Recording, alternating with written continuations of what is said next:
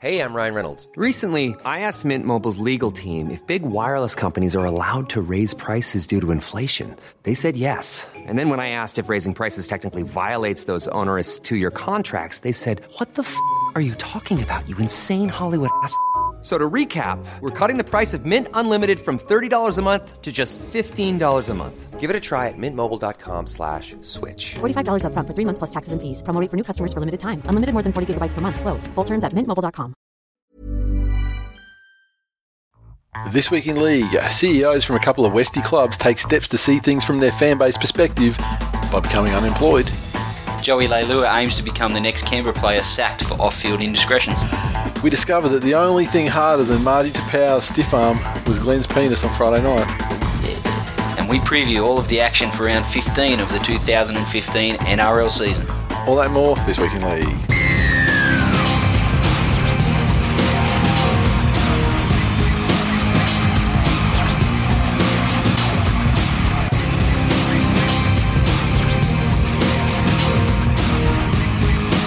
Welcome to episode 193 of This Week in League. I'm Nate. And I'm Glenn. How you going, fella? I'm fantastic. Thanks for asking. What about yourself? Yeah, right. Fucking... Freshly coiffed. yeah, Bit of product in there.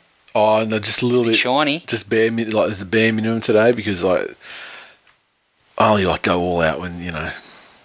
What do you mean? There's, like, you know... If I'm You going, don't go all out on working Tuesday or, night for me? So, no, not so much. Fucking Jesus. I brushed it. I even wore shoes, proper shoes tonight. Yeah, and when you're wearing, like, footy shorts, like, match day shorts. Yeah. Better than Ugg boots. Yeah, why aren't you wearing the Ugg boots? Oh, I thought I'd try and class it up a little bit. Can I tell you that I'm so disappointed you're not wearing the Ugg boots tonight because I was chatting to Hilgenfeld about it and he fucking thinks it's hilarious that you wear Ugg boots and I was going to take a photo and send it to him. Oops. So, yeah, unfortunate Why is that. it funny that I wear Ugg boots? I don't think it's funny, but for an American... For some reason, it just struck him funny or took his fancy. I don't know what the deal with Ugg boots in America is. Yeah. I mean, I know it's a thing that was like fashion, like Pamela Anderson made it fucking classy. It was like and then I was fashion, like, well, I've got just as good at boobs as her. Because if there's one thing that Pamela Anderson is good for, it's making stuff classy. Like I'll tell you, I mean, she made sucking Tommy Lee's dick on a boat look like fucking Armani shit, right? Look, no one really considered, you know, rubbing cocaine into your genitals and letting someone suck it off. No one thought that was fucking cool until she started doing it. Just saying. Trendsetter. You say that like it's not a fucking mainstay of the porn industry forever. Don't watch a great deal of porn, Nathan. It's tend not, to live it out. It's not something that tends to make it to camera. That's why I don't have much sex, because generally when the lights go out I start making that noise and Nicolan's like, oh, this is fucking horse shit, mate. Yeah. Just go to sleep. She just fucking transforms into a nun. Yeah. All of a sudden, she's like, confess, and starts hitting me over the head with a fucking ladle. Shame, ding, ding, ding, shame, ding, ding. That's what happens when I get undressed for the shower every morning. I'm like, fuck, where'd you come with that bell, Nicolan? She follows you from the bedroom, just the whole walk. Ding, ding, shame. Shame. Leo's first word, shame. Kid can ring a bell, I'll give him that. Oh, fuck. Once again, welcome to the new listeners. We had a big spike. and sorry. If you listen to one episode, you kind of know what you're in for at this point. But yeah, there you go. There's more of the same. You had another massive spike last week for some reason, and I did a bit of looking around just to see if there was any particular driver behind it. But it just seems to be a week when, you know, we had, you know, a lot of people shared it on Facebook, and I guess it just trickled down or something. I think the more people that do that, we're closing in on 5,000 Twitter followers as well. I think we're like about, under 100, like 90. Yeah, 91 to go, something like that. That's pretty good. Ticking along nicely, but I'd like to see the number on Facebook get up there. So the more people that share it, hopefully. Yeah, the people want to be all incognito because they'll talk mad shit from behind their fake Twitter alias. Yeah. But if they they get on Facebook and they got to use their real name, then they're exposing themselves a bit more, I guess. Yeah. So the mailbag this week, and it does reflect the new listeners. Had one from G Campbell _88, and we read these Twitter handles out, of course, so everyone can get around and follow these guys. Hey fellas, don't know what I've been doing for the last 5 years, but I finally listened to the podcast. Awesome shit. Thank you, sir. I think he put the shit in there like to fit in with us, and that's about as far as he goes. So maybe he's not much of a. What about his binge listen to all this year's episodes? Yeah, that's fucking ridiculous.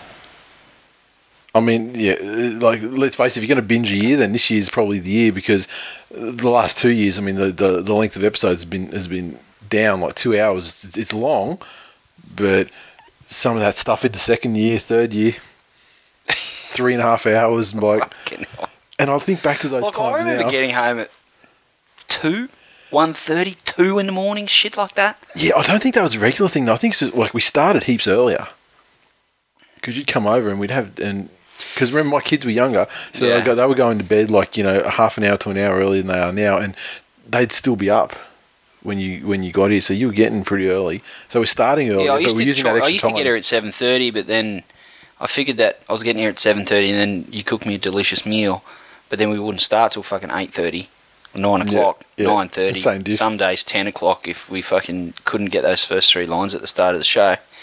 Sometimes they take a long time to produce.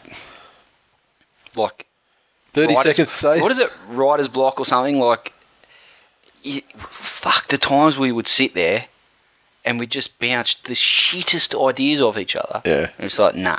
The way it would go though is in amongst those shit ideas, I would come up with the most amazing, hilarious idea ever that was so far over the line that you would just point blank refuse. You just would not allow me to put it at the start. Yeah. You're just like, there's no way we can do it. Like, we're just not doing it. And now some of the ones that John West rejected back in season 3 might be just standard shit we say now. But yeah. I used to. I remember when we first started doing it. My best mate was like, "I love what you're doing. I think it's got it's fucking awesome. I just think you need to probably tone some of the content and some of the language back." We were toned back though early, and now he's like, I was talking to him the other week, and he's like, doesn't seem to have stopped just like it kept growing and growing and growing. And look, we're probably never going to be mainstream. Yeah.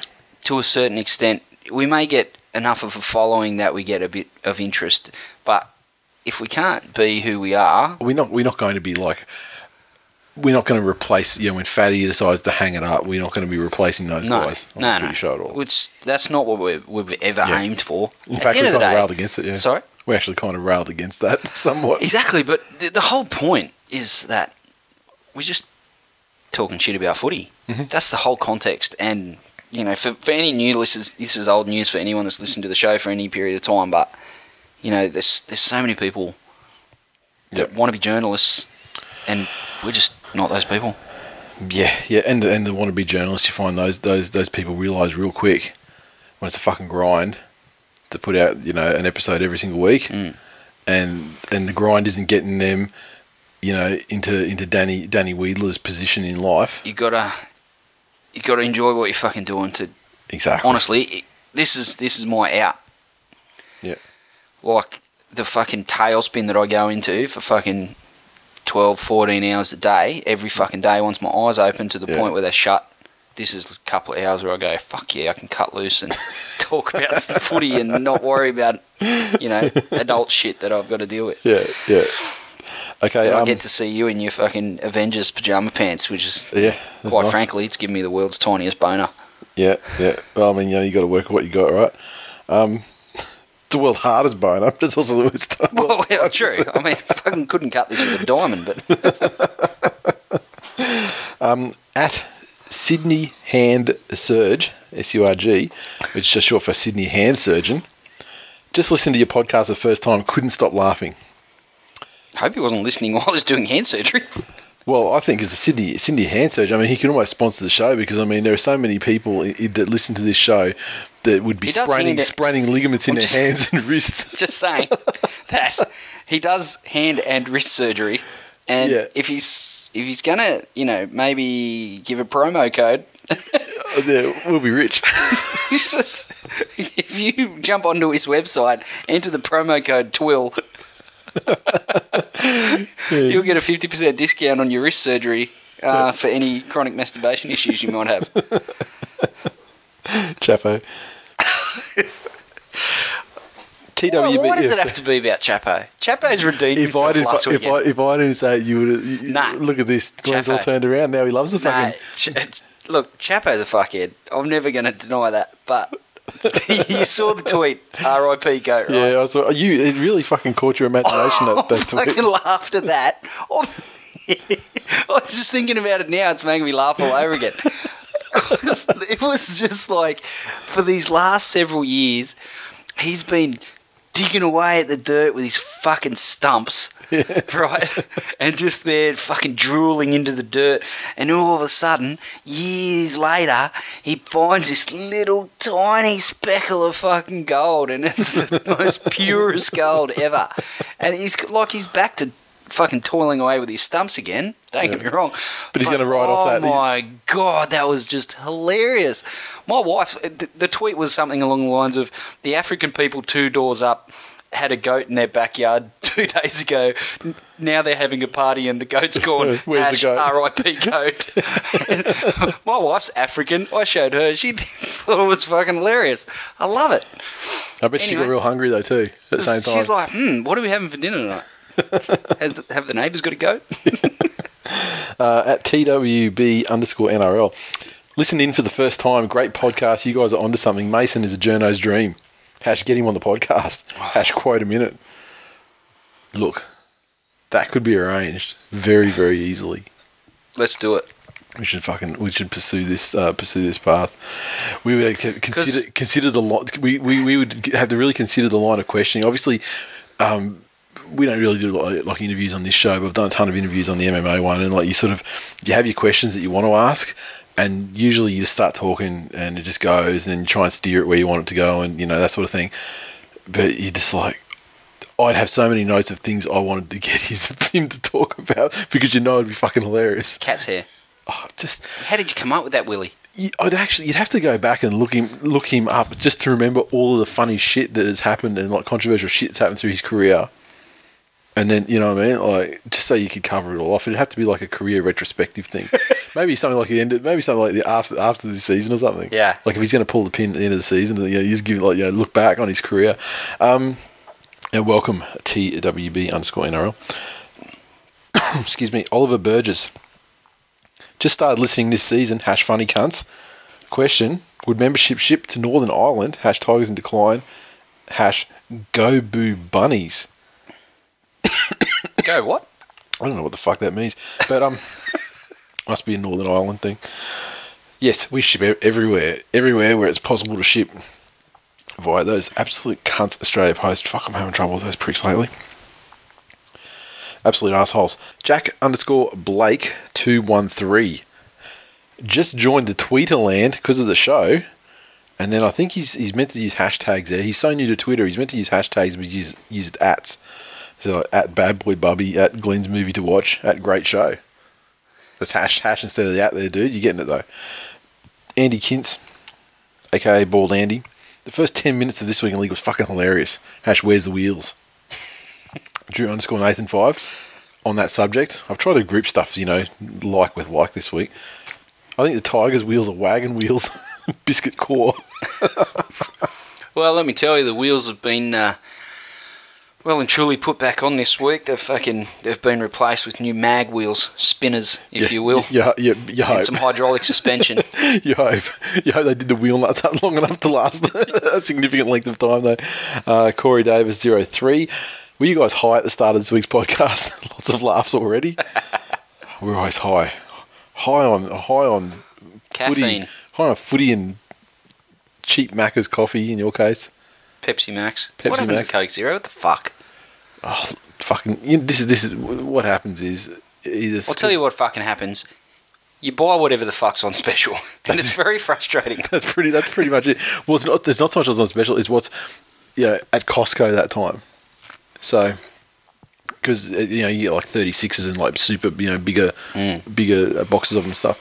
But I'll be making another trip to Costco shortly, so I should tee it up and you can cook my entire family dinner. You have the salmon. Sorry? You have that salmon. Did you get salmon last time? Yeah. It's fucking gold. Had it for lunch today. Have it for lunch every day. It's pretty fucking boring, actually. Also got massive rolls of toilet paper. Yeah, lasted a lifetime. Bulk cleaning products. Yeah. Well, it doesn't really. Look, I'm fairly regular. Doesn't last a lifetime. Literally full of shit. Oh, that's a little unfair. Not full. Maybe you should buy yourself one of those Japanese toilets with a little fucking hose thing. I don't know to which you refer, Nathan, but anyway. Right. What does it do? Gurney your ass at the end of it? Essentially, it's not like a gurney powder. That's more like a shower for your ass. That's not going to do. Fuck, I was at the toilet in Dubai. Yeah, Oh, airport. God. Now we're talking about Nathan's toilet stories. Fuck, this is a new low. I'm sorry to our new listeners, and thank you for listening, and goodbye. When you said gurney, it just reminded me. When I stop over in Dubai, walk in the toilet, go to a cubicle, had to go number 2s. It's like someone fucking gurneyed the entire cubicle with shit. Really? Oh. The cubicle? The entire fucking... It was like Little John was in there, to the windows, to the walls. Like, fucking just... What? How does that happen? Oh, some dirty fucking Arab motherfucker. I'm presuming... Oh, just remind me when you mentioned gurney and those fucking toilets. I had lunch with a colleague the other day, this weekend, taking dumps. I went to the bathroom. I've never heard of that podcast. Drink a lot of water. Anyway, and had to go off and use the amenities. There's a sign on the wall saying, "Please do not stand or squat on the toilet seat." Yeah. Whereabouts was that? Corinda? So that's okay. So it's not like a high Asian population there so much, really. Anyway, anyone that's partaking in that, fucking Jesus, how's your coordination? Yeah, well, where that's how you end up with a fucking cubicle that's been spray painted. Just saying. Yeah, do that and then get your little hose out when you're not finished or something. Fucking. When I was living in Japan, I was at a hotel and it was like it was a Japanese. It wasn't like a ryokan like an inn or anything. It was like a Western style hotel, but it had the tatami mat floors and everything. But it had some old people, like old grandfathers and grandmothers, like maintenance and things like that, and making the rice and stuff. And they had Western style toilets. They had Japanese style ones, like in the floor sort of thing, squat ones, but they had Western style ones too. And one day, a fucking old dude nearly brained himself, fucking squatting on the seat, like you're saying. Squatting on the seat, it's fucking stacked it into the wall, busted the seat. Poor old Gigi. Now, where were we? Jacob Shaw 88. This week's podcast getting me through the 3-hour train ride home from Melbourne. Thanks, boys. #legends. That's a fucking long train ride. It is. Fuck. If it was 2011, we would have got you fucking to the train station, through the train ride, and the walk home as well. And probably would have bought you a car so you can fucking drive next time. Yeah. At Supergrover 4, aka the Seoul Melbourne Storm supporting Ranger. So I'm attending the NRL fan forum on refereeing tomorrow night, which is actually, as we speak, it's a perfect time to wear my Ref's Fault scarf. Yes, it is. And I think I replied, said, look, you need to get a picture with that scarf with Matt Chechen. That's it. Dear Lord. Now this is a section where both of us get fucking slammed by ungrateful pricks. Okay. Starting with @Mitch the Geo. Does anyone think that Nate's laugh sounds like Muttley the dog? Nah. Oh, it's not a million miles, but Sometimes if I'm keeping it going, I know what he's saying. But it is a bit of a bunged on, come to keep on. it riding for a long time. Oh no, you can tell the genuine laughing when I'm just trying to quietly do it. We're not here to fake it, Nathan. We're not here to fake it. We're about being real here. Don't pretend. We'll get to that. At Blue MTS, so I don't know if that's like short for Blue Mountains or BLUE MTS. Actually, starting to feel sorry for Glenn. Please don't. He's the most relatable bloke of the two. Nate has skills, but doesn't have the humanity. I agree. How good is that? Wholeheartedly. Look, this is a roles we play. Nathan is a cunt of a man, and I am, a good-hearted human.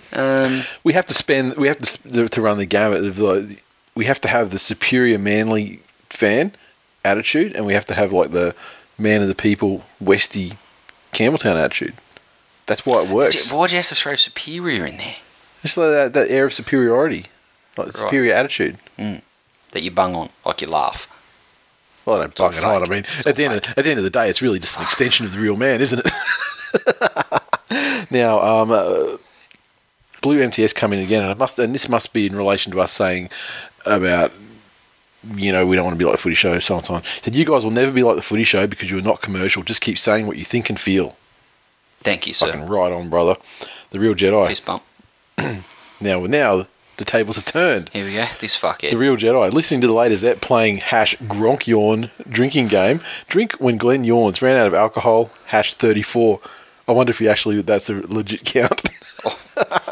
Last week was Last week was one of those ones though. that's a tough one. Yeah. It was a tough drive home. At Matt Jim Frank B. May be late to the party, but it's clear that if As Glenn, always. but it's clear that if Glenn is any Game of Thrones character, it'd be Reek to Nate's Ramsay Snow. Come on now. Well, Good luck cutting that off. or is it the result? Is it what I left out of? You haven't done a very good job. It's still a bit there. It's what I left out of sheer mercy, but then that doesn't make me Ramsay Snow because he doesn't have a merciful bone in his body. Exactly. Either way, it You guys doesn't are work. making it up as you go along. Fuck's sake. And there's some serious footy thing. At JW McKellar, love Origin to bits, but can't help but agree with those who say it's losing its spectacle a touch. What if, and he's got a thing here about how to fix Origin, play all 3 Origins in a standalone week as follows. Play games 1, 2 and 3 on Wednesday, Friday and Sunday, using a 20-man squad. Have an NRL bye the previous and included weekends. Fill the extra game slots with tests featuring Fiji, Samoa, Tonga, PNG, plus maybe Indigenous side versus Exiles, aka similar to Super League. If not Exiles, then NZ Maori or similar, plus 20s Origin or New South Wales Cup versus Intrust Cup.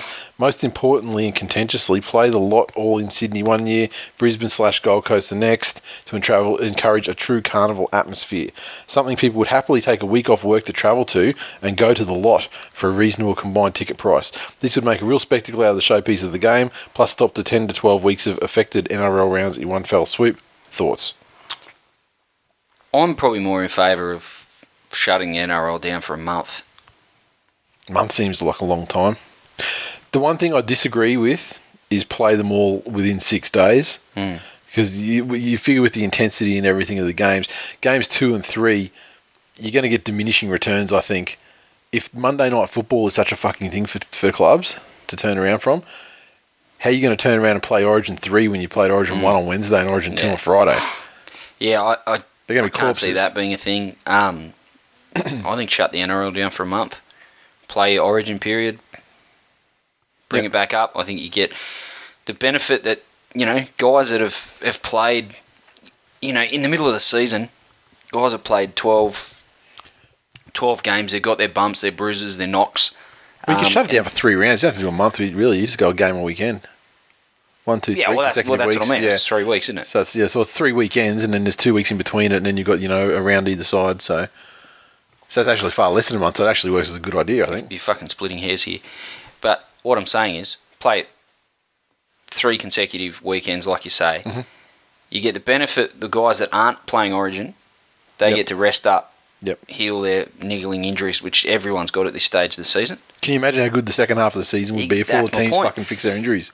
The Origin guys get to play the Origin. They get to recover properly in between. They're not backing up. No, and they're also paid handsomely per game for Origin as Absolutely. well. So, I mean, let's not have too many tiers. No, you wouldn't think so. Or am I showing a lack of humanity? Well, it's what you're renowned for. And then the NRL's season proper kicks off again. The Origin's done. Everyone's got the warm fuzzies from Origin, and then the second half of the season, you get Run home. players that are Injury-free, or, injury-free and fresh. presumably squad stronger, or fresher, I at least, think, at the very least. I think that's a legitimate proposal, and something that could definitely be considered. And as far as all the curtain raiser stuff with the other teams, I agree 100% with that. Sure. And if they want to if they want to charge top dollar, or want people to pay top dollar for the Origin thing, like they have jacked it up this year and last year as well, I think, Yeah, fuck it. Throw in awesome games like that as curtain raisers and make it like a grand final day atmosphere for each Origin game. So you've got shit going on from like lunchtime, and leading through to Origin game. Kicking off at like 7:30 or something. Exactly. That would be sensational. And how fucking drunk would you be for the Origin, dude? Oh God. Oh, probably as drunk as I was the last grand final day. Yeah, if they did that, we'd go down and have a meet up every 3 weekends in a row in between before each game. I probably would die between games 2 and 3. Yes, maybe. And just think if there's anything else we missed. No, I agree. And that would, and if there was a combined ticket price package for the 2 weeks, so you flew down on like the day of the first game and then stayed for 2 weeks and then you had the game in between and the game at the end, that'd be fucking awesome. It costs a lot, but geez, it'd be good. Ernie Oz. A question without notice. Who has played the most good games in the NRL? The Fat Touchy or Jamal Idris? So Fat Touchy being Dave Taylor. Of course. For people who don't know yet. Jeez, that's a fucking hard question. Idris, I reckon. Fat Touchy's never played a good game. He's had good spurts in games, but Idris has had some fucking good games. And as recently as this season. Sure. Dave Taylor's done nothing for a long time, and I dare say Dave Taylor hasn't done anything of note since fucking Carmichael Hunt was playing for the Broncos. That is literally the only time I can think of when he was almost delivering dining out on that. Yeah, when he was delivering on potential, it was contract time. He was leaving the Broncos. It ultimately earned him a good contract with the Rabbits. Yeah, and that was when Carmichael Hunt was running up to the line and putting a short ball across to him, and he's just crashing over. The two of them, it made them both look amazing. Yeah. So dominating the end of that year. I can't remember what year it was, but yeah. Yeah, I'll go with Idris as well. I think Idris for sure. Only because I rate Idris as a footballer. And Idris has been fucked over by injury quite a bit, and he's got his personal issues. Fat Touchy has no such thing. He's only been fucked over by his own love of meat pies and lack of commitment to training and shit attitude. I mean, let's face it, the dude's a behemoth. I mean, he should be fucking the second coming of Arthur Beetson. Put him through an NFL combine and focusing on explosiveness and 40-metre sprints, and he's dead set fucking unstoppable. I mean, 40 metres, you're halfway down the field at that point. Exactly. I mean, you hit a line and, fuck, there's, the NRL's full of tales of, unfulfilled potential. And he's just another one, yeah. But he brings that all on himself, too. It's not like he wasn't cruel, he wasn't like Alex McKinnon or Simon Dwight out of the game. Like, he was just fucking Sandow, and he's still thieving a living, too. The base Chapo, your best mate. Not really. In regards to the DCE backflip and who first did it, I'm pretty sure Wally Lewis and Gene Miles did it to Manly back in the day. And I remember that they were booked to join Manly. Manly Warringah. Yeah. Holy Jesus. In around 80, mid-80s. And what happened was they were going to sign, but the QRL was so pissed off because Belcher and that had gone down to Canberra, and there was still a big inferiority thing going on there. And so they actually blocked them signing with the New South Wales Rugby League. Wow. And going to Manly. Can you fucking imagine those grand finals we dropped to the Eels around then? And 87 would have been even fucking better. How would your relationship with Wally Lewis be? Oh, it'd be sensational. I'd be like, what's my relationship with Cliffy Lyons like? Exactly. It'd be like that because he'd be a Manly god. Oh, fucking Gene Miles. He'd be throwing the fucking basketball passes out to the winger. Dear Lord. Who was playing wing in those days? Or was he playing centre? Sorry? No, who was playing wing for Jesus Manly Christ, in now the you're taking it back. It's like it was like the early to the... I wish I had the whole tweet thing. I wish I could remember which one was... Was it 83 or 85? I can't remember who the fuck what year it was. But holy shit. The thing is though, what about Cliffy Lyons? Would he ever come to Manly? And that's a whole other, alternate timeline thing. Sydney. Yeah, he would have. And without Beeve, would Beeve have been the player without Cliffy? Would Wally have been able to... Wally wasn't the kind of player that Lyons was. You know what? I'm inclined to say, look, I'd maybe take Gino. And then when he lost it, he could, fucking shift to the pack like he did. And, Wally Lewis is 14 times the player Cliff Lyons ever was. He would have made Steve Menzies... How many premierships did he win? Sorry? How many premierships did Wally Wanker win? With Wynnum Manly. Wynnum Manly, yeah, Queensland ones, of course. Yeah, no, I mean real ones. I don't mean Queensland shit. How many fucking reserve grade premierships did fucking someone win? Who cares? That's how many. Very strong competition in those days, the QRL. And I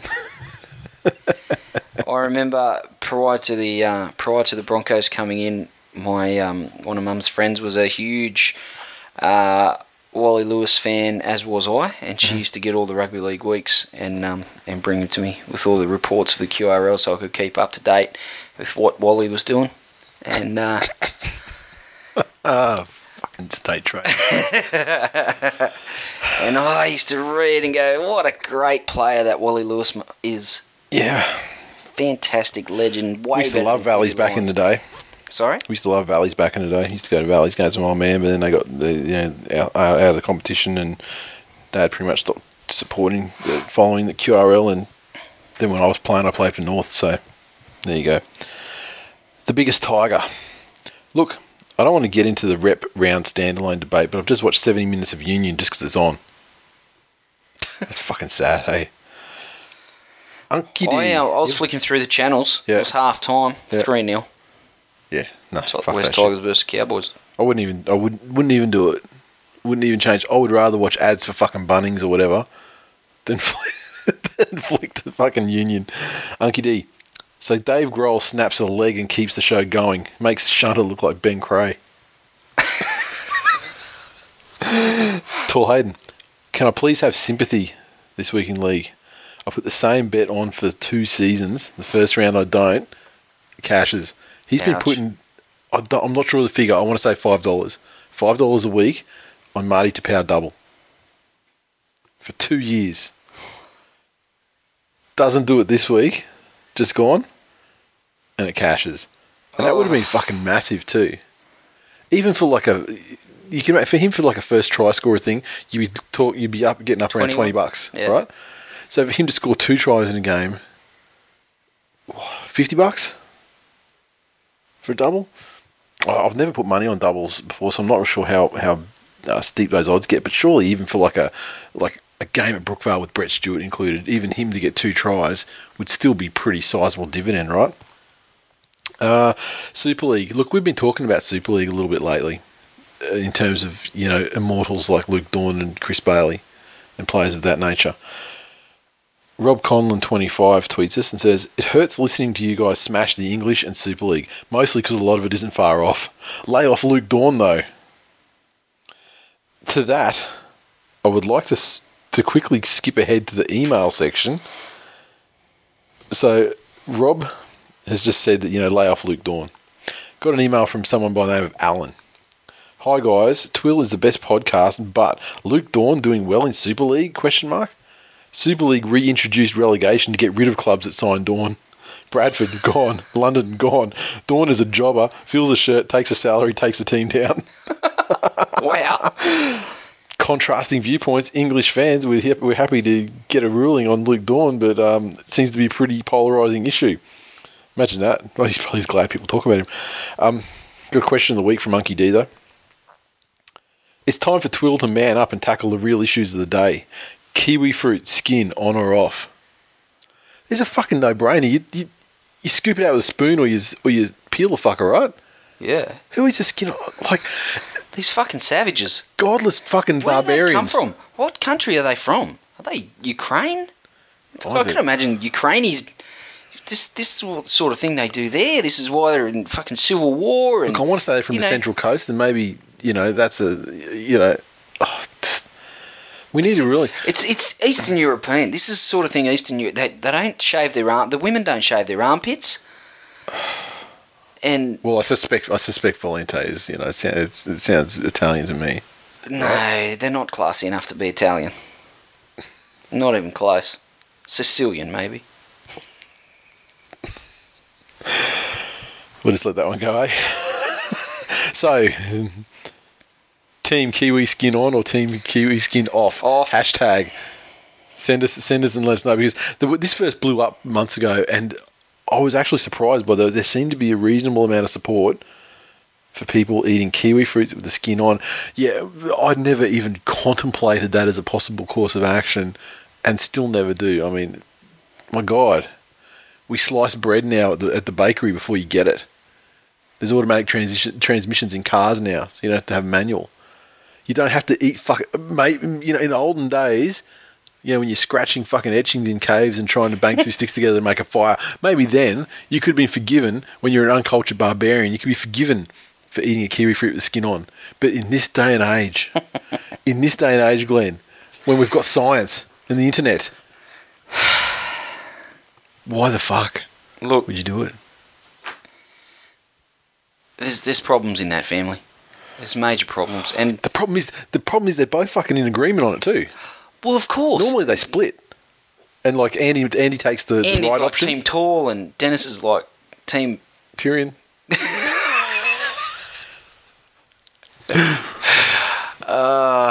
But look, for once they agree on something, They and do. good for them. And they come down the wrong side of history. At Pecco Niccolo, speaking of Italians who are classy enough to wear the Italian, Definitely not Sicilian. halfway there and the middle of the table extends from 4 to 12. Any thoughts on which teams will start pulling it together? West Tigers. Are you into? I think you're 13, aren't you? Or 14 even. Let's not split hairs here, Nathan. Look, at the end of the day, someone goes, "Oh, Manly's fucking, you know, this far behind, this far at the back of the table," or did you mean 3 wins from 7th? Because it's very fucking congested this year from outside the top 4. So, anyone can go on a run. But which teams start pulling it together? There's so many teams that Still last. all bar four teams probably you could say haven't pulled it together yet. So who fucking knows? It'll be interesting to see how it all shakes out at the end though. Glenn talks movies. Bernard JKD, who's a very staunch ally of you actually. Great, listening to your latest cast in bed during the night. Now imagining a hiding Chucky waiting to rip into me with a machete. So giving the kids nightmares worldwide. Excellent. Now, a member, as in an actual member, Greg, who he's not on social media. It's a little bit scared to dip his toes into the social media space. Don't use your toes. He was put onto Slip something else in there. Just jump in, nude up and jump in. But works with our good friend Lynn. Oh, I'm sorry to hear that. So he has Is he told a Lynn. carer He's told at the home? he has he's given her a suggestion for the movie for you, All right. which she's then emailed to me. This will be good. And as we do, we just started doing, and we'll do until we get bored with it or whatever. But Glenn reviews a movie based on the trailer alone, and so without further ado, Glenn, I present to you this week's movie, and it is Cannibal Holocaust from 1980. Oh, what? So I'm not here we watching go. this. It's unbelievable. It's horrible. I can't understand the reason for such cruelty. It must have something to do with some obscure sexual rite or with the almost profound respect these primitives have for virginity.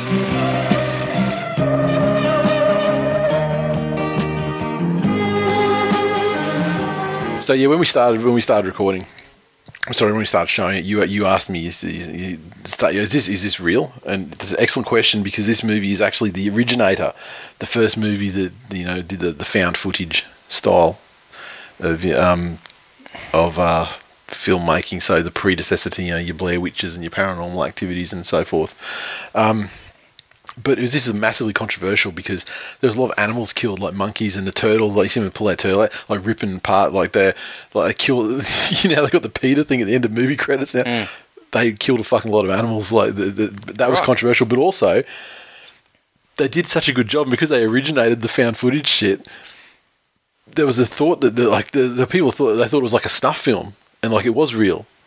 Right. And he had the actors, the leads, sign contracts to say that they wouldn't do any commercials or modelling or anything for 12 months after the complete conclusion of the film, so they could actually keep the illusion going, that these guys weren't in stuff, so you didn't see them, And so Diodato was actually arrested It was confiscated. The film was confiscated 10 days after it premiered in Milan, and he was arrested. He was charged with obscenity, and then they upgraded the charges to include murder because the courts believed that the 4 actors portraying the missing film crew were killed for the camera. And there's an impalement scene, and they thought that the actress involved in that scene actually was impaled in that manner. And so they had to actually round up some of the actors to go, no, here they're alive. And eventually, it was all dismissed and everything. But yeah, fucking very interesting story. Historically, very interesting movie. Never heard of it before in my life. Yeah. Not surprising. And what do you make of the trailer? We'll watch that one though. Yeah. Sorry? One day we're going to win you over. You're going to watch a trailer and you go, yeah, actually, I'll watch that. Yeah, I won't be watching Cannibal Holocaust. Fuck, please. Get into it though. It's good. I mean, yeah, it's a historically interesting film and significant film. And pointless to a rugby league podcast. Well, as all of these fucking stupid trailers people are making me watch. Send them in, and if you've got something you want Glenn to watch, we've got a couple of other suggestions that we could probably make, but I'm always happy to see new suggestions there. Now, got an email from Jim Man Bearpig, and he sent us a very detailed treatment for a multi-page, like a comic book on the show. Right. And so I'll email you the document because it takes some time to get through. I haven't actually digested it yet either, but I'm going to be in touch with you because he sent it sort of based on the like Twilgenfeld, the emergence of Twilgenfeld, and before this fucking degenerate, unemployed, fucking man of questionable integrity that resides in the United States of America, who happens to wield a fucking crayon. Twilgenfeld. Before he come across this show, the fuck was that guy doing? Sitting around, playing around with his fucking crayon and his clag glue and his paper mache. Well, he's got his caricature businesses, the San Antonio Boardwalk. Whose fucking side are you on, mate? I'm just giving you facts. I'm just introducing facts into this trial. Who's fucking this chook? Okay. Here we go, fucking chooks again. Yeah, again. Is there any movies? Where's the trailer about fucking chooks? There's a movie I can watch. Have I welcomed the new listeners yet? Anyway, now all of a sudden, stumbles across the podcast, enlightens his life. We come into his otherwise miserable existence where he's just sitting there with, clag glue and a fucking crayon, wondering what he's going to do with his life. Here we go. We come into his life, enlighten it. He's become, a better man and something resembling a human on account of us. And we're lining his pockets with work. Just constantly. Everyone's like, draw me, draw me, draw me. I'm like, don't draw me. And he fucking draws me every week. Yeah, and the thing is, now you've attacked him on the show, you fucking stuck your head up again now, and you're going to get it again this week. That's what I do best. Come at me, bitch. Did you like the Ricky Gervais puppet one? Yeah. So, got an email from the elusive and mysterious That's True. Send us an email. I'm a busy man and don't get to Twitter as much as I would like. I got released on Friday night. No kids and wife, just mates in a lift home. Proceeded to make it one to remember, adorning my para jersey draped with Twill Nation attire. We hit the Paceway for shit food and drinks, Westie life. Then game time. I'm 4 deep by this time and giving Panther people, this is the Penrith and Eels game, obviously, giving Panther people shit pre-kickoff, knowing this game could be over before it even begins. How was I to know that I was not going to be drowning my sorrows but rejoicing in drinks and Panther tears? At the half, I went to the sheds to tell Watmo he's a fucking piece of shit. And who walks at me? Brad Arthur. I give him a clap and say, good half, Brad, drop Watmo and Sandow for life. He's so unreadable, I think he agreed but didn't want to say. Wow, fuck these Panther supporters. I thought I was going to punch or get recognised by a Twill Nation member. Neither happened, and we go on to win, and I don't end up in the gutter, only the sink this year, and it full with chips and beer flowing from my mouth. Para, undefeated, asterisk. Love the show, have to run, no time for spell check or reread. And let me tell you, that's why I was, the reading was stilted at times, because, yeah. He didn't even spell check his Twitter handle. Now, just some general stuff. Tigers in decline shirts, 100% completely gone. That's it. I think we're done. The inventory in the management, gone. Nothing left. Thank you everyone who got on, and that's probably like a good 2 years at least, right? 2 years since they've been gone. Oh, I don't know. Well, they were the first shirt we did, I think. Don't really don't really get involved with that tripe, Nathan. A trailblazer. Run TMB. Last week I reported that there were 2 to go. Yeah, This look, week, they're done. I'll just me and Butsy. yeah, I've got to buy one for my nephew.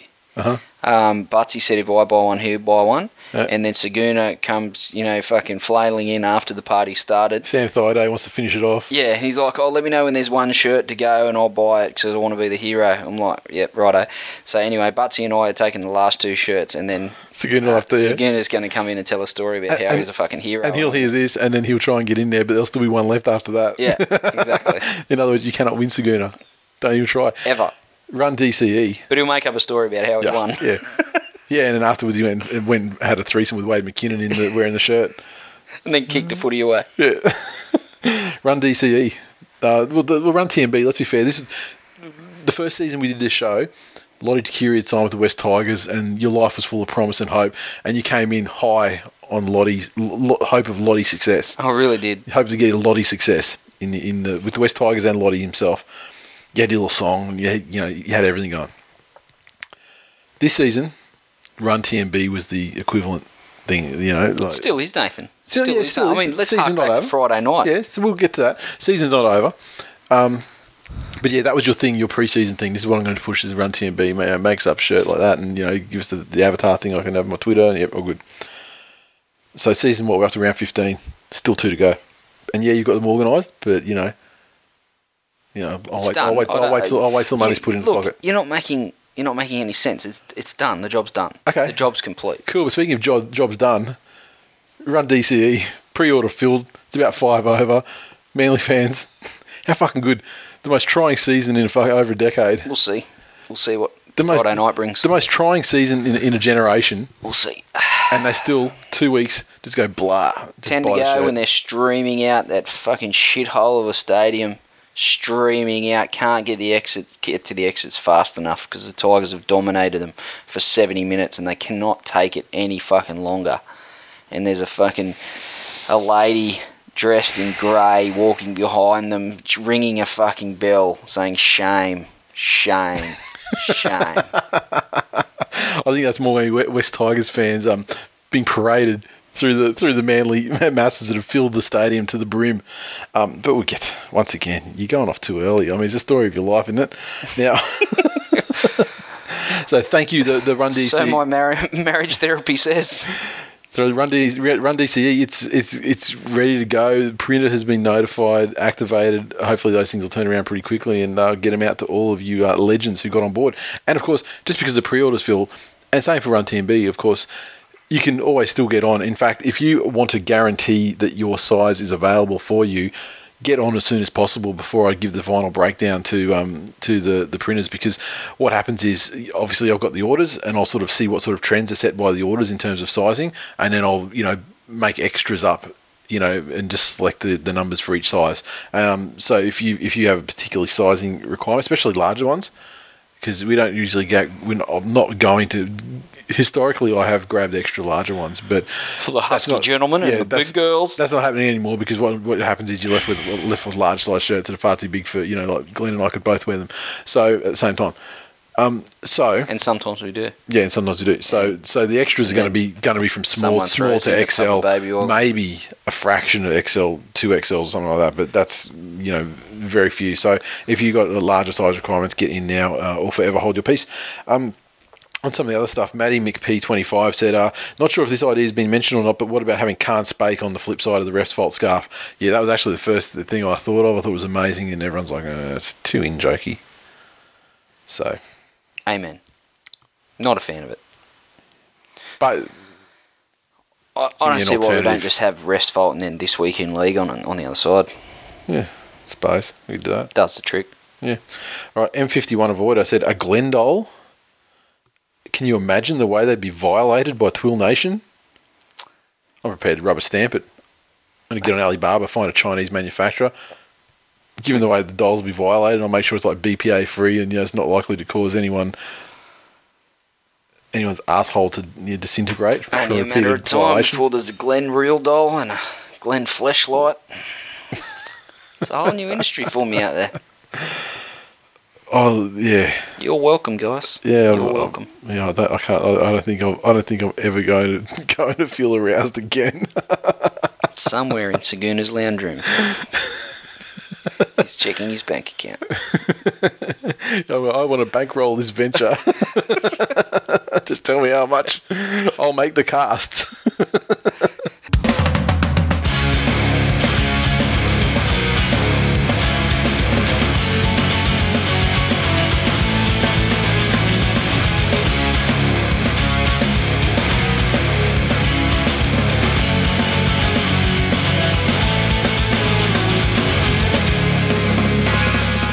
News. First story, West Tigers CEO Grant Mayer has resigned from his position with immediate effect. He had been in a job for 2 years following his appointment in late 2013, and he said it's time for him to go. We both realised the time was right, Mayer said. I wish West Tigers well in the future.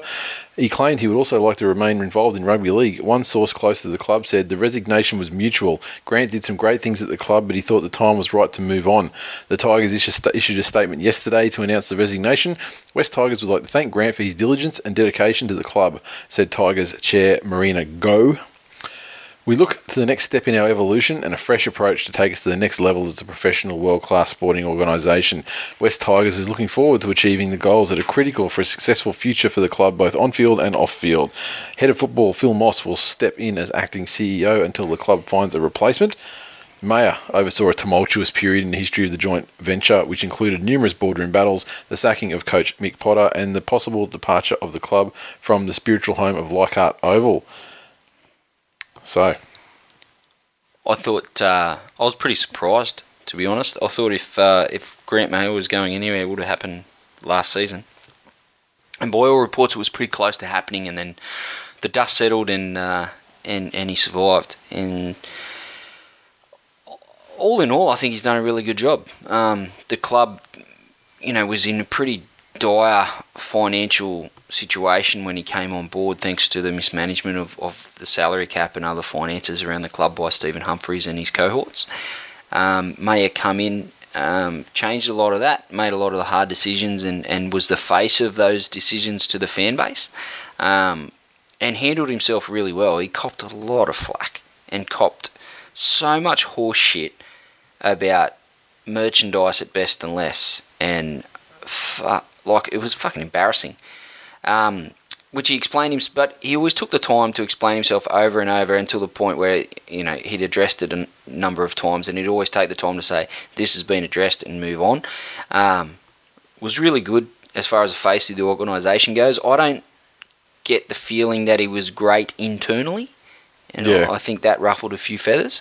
But you can't make hard decisions in a business and be everyone's friend, and I think he probably has been around long enough in different capacities in some pretty serious sporting organisations over time to probably wield a decent stick mercilessly, which you need to do in those roles from time to time. So certainly thankful for his time at the club, and like I said, made a lot of hard decisions, and the club is definitely in better stead as he leaves than what it was when he walked in the door, and that's always a good sign of a good administrator.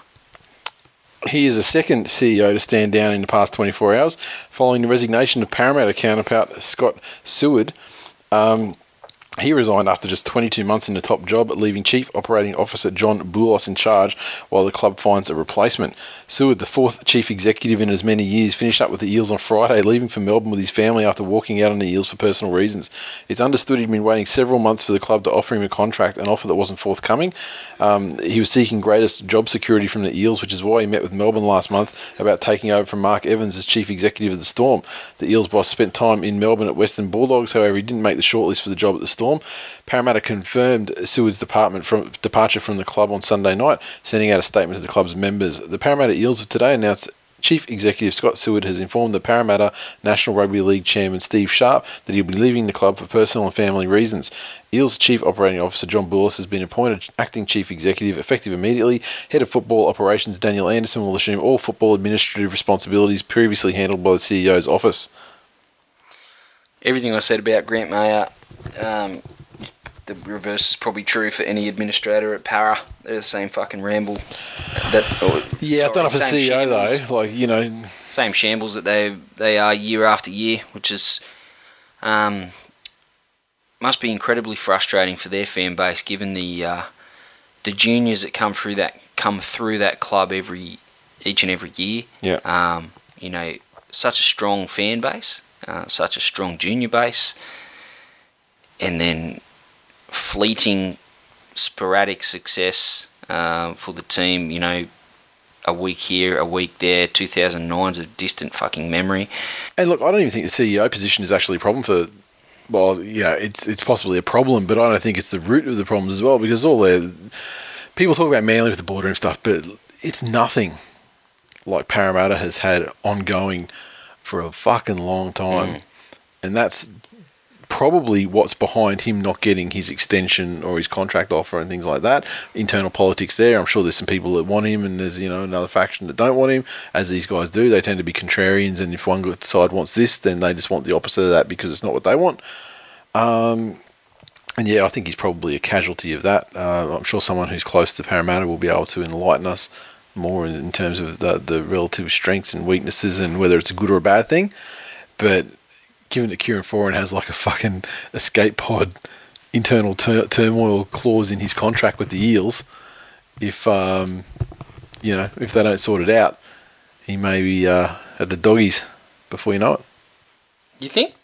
Well, where else are you going to go? I mean, they're going to fucking offload Trent Hodgkinson or someone like that.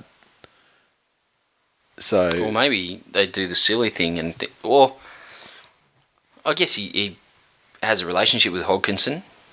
Pure speculation, but fuck, to let go of him by. They're not going to keep Hodgkinson just as a carrot to Foran. I mean, Foran wants a coach that's going to take him to the next level. Interesting. And money, lots of money, and no internal turmoil. Look, it'd be very, very disappointing. Para, they just never seem to get it right, and you look at the way they handled the Jared Haynes situation. You thought, okay, maybe this is a club that's actually starting to get its act together. Yeah. They handled that situation pretty well, and the signing of Kieran Foran, there's been some good signs. They started the season fairly well. Brad Arthur is I feel a good appointment as head coach. He's having his teething problems there, and that's to be expected. But given the playing roster that he has, I think he's doing it. He's doing a pretty good job, given some of their performances, but hasn't quite been able to find that consistency. So.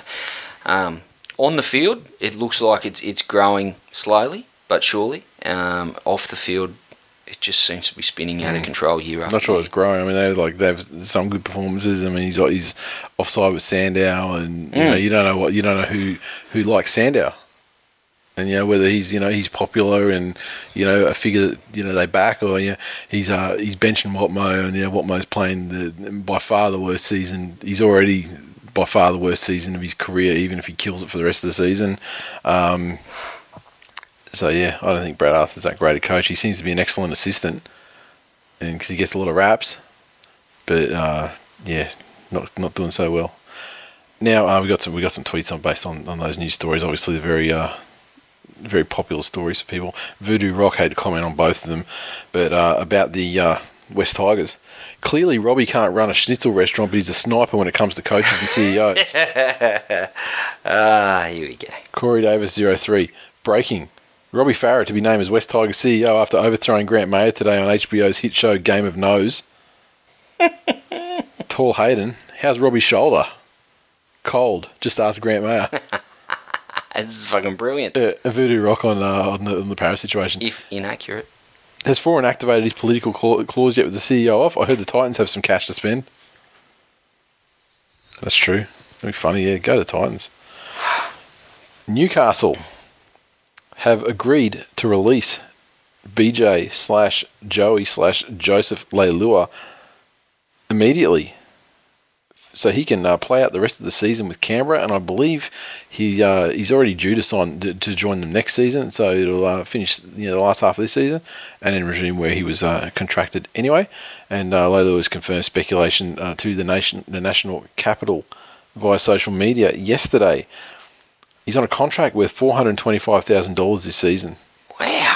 Which gives the Knights $200,000 to play with. Now he's leaving for half season. Gives them $200,000 to play with prior to June 30 to try and bolster themselves by buying someone in. Rick Stone said the priority is to sign a front rower after Jack Stockwell was ruled out for the rest of the season following surgery to repair a ruptured bicep. Molson. And confirmed there'd been negotiation with the Raiders over a possible trade. If it is urgent and it's going to come before June 30, Stone said, of the new signing. Myself, Matt Gidley and Michael Hagan have been working through some scenarios there, some with Canberra, some with other clubs. One thing we've agreed on is not to panic and buy someone that we don't think is going to make our team any better right now. The decision to part company with Leilua mid-season follows the Centre's call several weeks ago to exercise a get-out clause in his contract that effectively made him a free agent in 2017. The bottom line for the leadership group and management team is we want players who want to play with us and play for us, and at this point in time, Joey doesn't want to do that, so we've released him. Culturally, we've made a decision and made a bit of a stand for what we think is acceptable at our place. I know it's hard to pull the trigger, and it's a hard one to pull the trigger on, and possibly it mightn't make our team any better, but we think for the long run it'll be better for the club. The breakdown in relationship between Leilua and the club can be traced back to Stone's public criticism of the centre back in February after he returned to pre-season training from the Four Nations tournament a few weeks prior, badly out of shape and weighing 111 kilos. At the time, Stone fired a rocket at Leilua because of his poor attitude to training and suggested he was no certainty to start the season in the NRL. Around the same time, Leilua had a run-in and training with Bo Scott, who accused him of not putting in.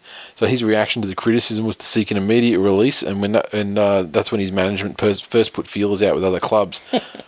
He subsequently was named to play in first grade, and has played every game since. But the desire to leave stayed, and this is what happens. How any professional that has any real desire to improve and just pride in their own performance, make a real career, can react to his coach, criticising his shape when, you come back from an international tournament and you're 111 kilos, several kilos above your ideal weight. And truth be told, I look at him and I don't see that he's dropped that many, though, 111 kilos. I just, there's a lot of professionals out there that would take that on board and work their ass off and play even better. Like he's had some reasonable performances this year, but it's, an attitude like that, how does that change in Canberra? They're enabling it. Well, they've got such a fine track record of reforming NRL bad boys.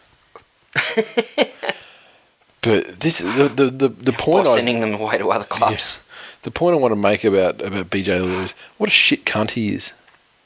Like, you're told, you're given the fucking warning shot and the rev up.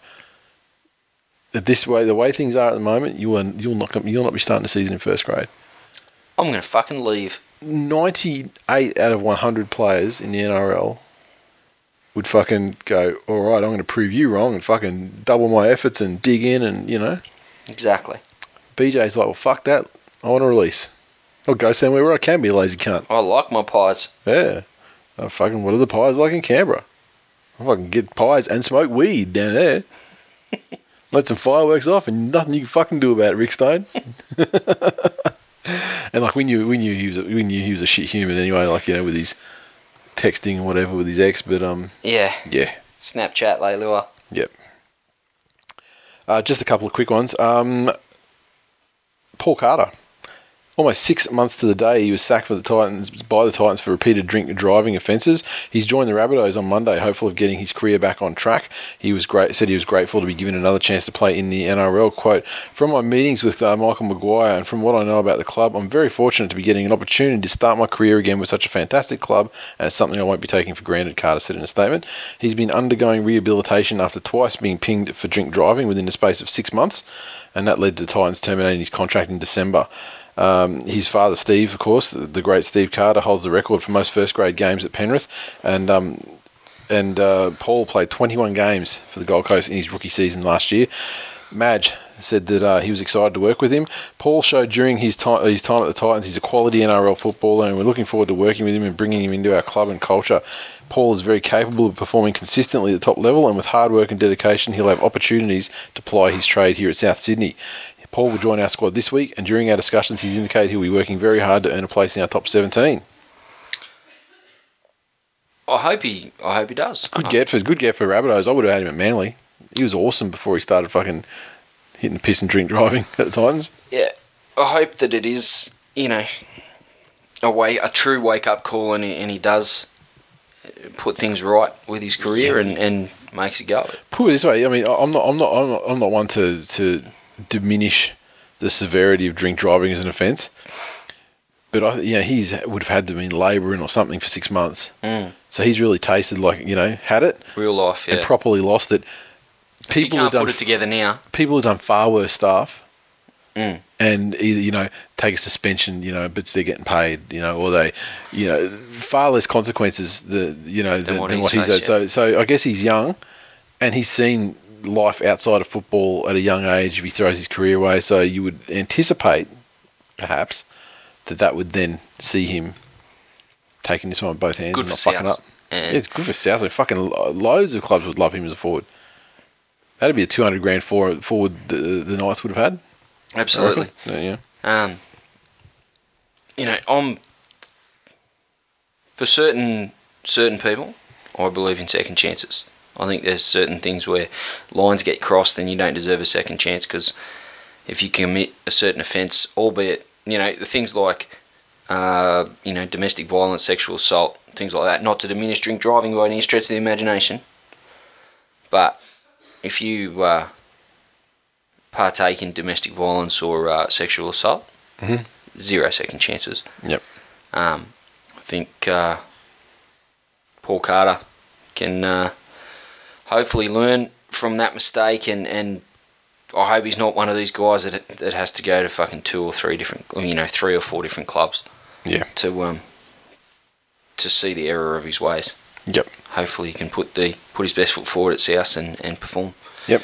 And finally, let's talk about Ben Ross breaking his arm on the footy show. I don't watch the footy show. I didn't see it live, but our This Week in League, TWI League Twitter account was lit up by people sending vines and things like that of it. So got to watch it straight away, and pretty ordinary. I still haven't watched it. I've seen the really? X-ray. And, you should watch. You should watch it. No, I don't want to watch it. It doesn't look gross when it happens. Yeah, but it's more the noise. It's like a cracking sound. Yeah, no, I don't want to hear that. I've seen the X-ray, and I feel for Ben Ross. You seen the one where he had all his arm opened up? No. There's a picture where it was all opened up like a burrito or something. Let's just say. Fuck. And just see all the every sinew is aligned, and it's pretty fucking disgusting. Like metal on the bone. To presumably reinforce it. Jesus. Pretty bad. It's fucking disgusting, actually. But that sort of stuff doesn't really shake me. But yeah, it was like some over the top shit. Like, have you seen that Sylvester Stallone movie? I heard about it. Never watched it. Yeah, it was like Not that. Surprising. But Wendell probably thinks he's fucking Incredible Hulk now.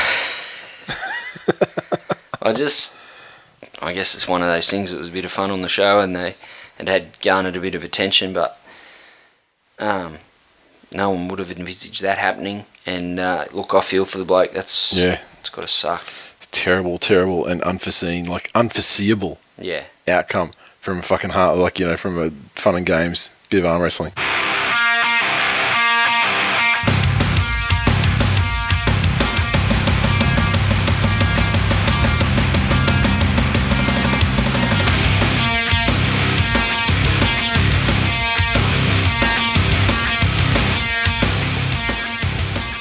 Recaps for round 14 of the 2015 National Rugby League Telstra Premiership. West Tigers 34 defeated South Sydney Rabbitohs 6 in front of a fairly ordinary crowd for Friday night, but Tigers 34 provided there a few fans with some great entertainment. A double to Hot Sauce Tedesco. As double you expect. to Marty DePauw. Luke Brooks, David Knopfler-Luma also with tries. Paddy Richards 5 from 6 conversions. The Rabbits had a try to Bryson Goodwin, a conversion to Adam Reynolds. Look, we've seen this performance before from the Tigers, and we all walked away thinking, this is our time, this is what we're capable of, this is what we're going to see week to week, and then we get fucking dusted by someone. So I'm very cautious about getting overly carried away with this victory, as glorious as it was. There's a lot of premiership fucking celebrations after this game? Oh, Not God. from me. No, you're usually fairly... I whooped it Fairly up. even I thought keel. it was fantastic, but Yeah, you're fairly even keel usually. I'm wary. I'm wary the Tigers have me a little bit gun shy, because I really expected, earlier in the season when we competed with the Dogs, we competed with the Bunnies. We beat the Dragons, beat the Titans, and things were actually looking like, okay, this is, we're really building here. And then just over the past month, we've taken a few backward steps, but it was nice to get back on the front foot. With a good win, and just have them play footy. Yep. Like Marty just carved, but I thought all the forwards really stuck at the South, and they've got a decent pack, but I think the Tigers really found a way to attack the lesser lights in the South side. The Bryson Goodwins and a couple of their forwards that probably weren't of the high caliber as some of their teammates, and once they started to get on top, the Tigers, they were really relentless, and they didn't let up for the whole game, which is another good sign given some of the games that we've thrown away after being in convincing leads, at half time, or fucking 20-0 after 20 minutes and silly things like this, and they're throwing it away. So the Rabbitohs were under strength, and they were off their game, and it makes for a tough night. If you haven't turned up to play and the Tigers just happen to be running hot like they were, tough night for the Bunnies. But I really thought Marty Tapau, he got man of the match, and he just bludgeoned them. It was one of those like showy sort of performances where you really noticed him. You know what I mean? Yeah. Well, he's not exactly a shrinking violet either by any stretch.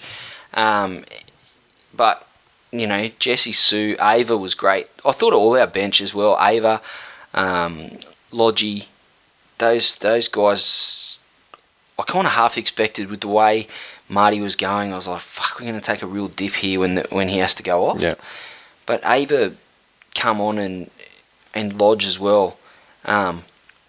Just kept that momentum going, and I think it opened up a bit of space out wide, and Tedesco, Noffa, Tim Simona, Brooksy, bit extra space. They played a bit of footy and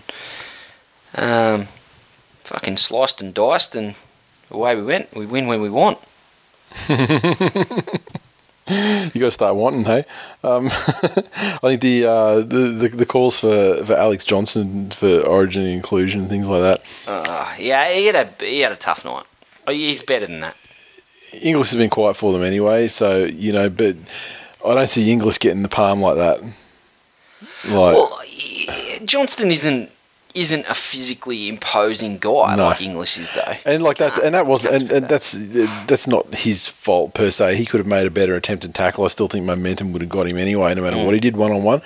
But yeah, the players in front of him because that play was so fucking obviously on. It wasn't like a special play or anything. No.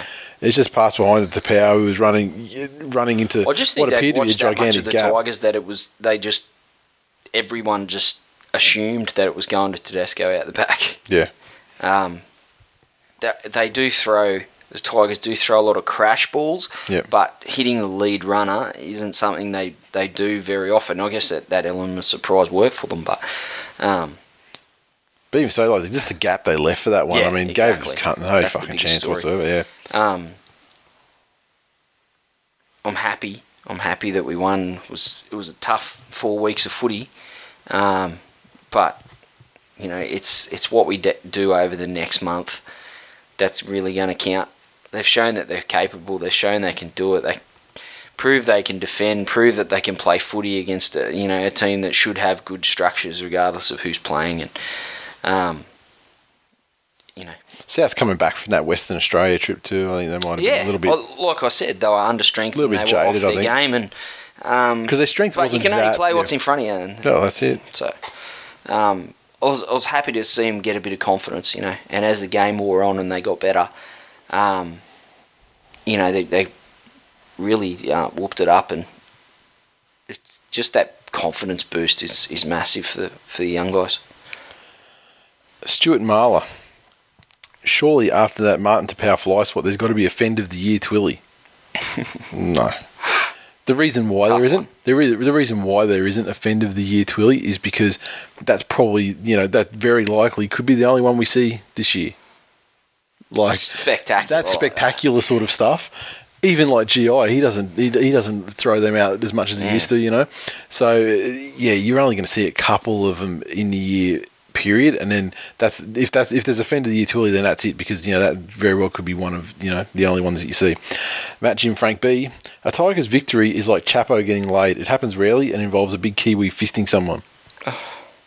I don't even know how to unpack that. Unky D. Tigers win without Captain Snuffy. Proof yet again, that he is a myth. And you make an excellent point, Valente, in that the common thread in the piss poor form of the Tigers is that fucking handbrake. The Lebanese cancer schnitzel. Fucking Robbie Farah. He's taken out a CEO while he was away on Origin duty, so the dude's obviously got the fucking mad range on his sniping. The sooner they fucking Benji him out of there, the better this team's going to be, as evidenced by this performance. Woodsy will slot into this Farah-less world order. He'll do it with ease. He's young, and he seems like a cruisy dude that doesn't like to push agendas. Robbie, on the other hand, cruelled fucking New South Wales game 1 in Origin, cruelled West Tigers for around 4 or 5 weeks outside of that, and here we go. They fucking him off down to Melbourne.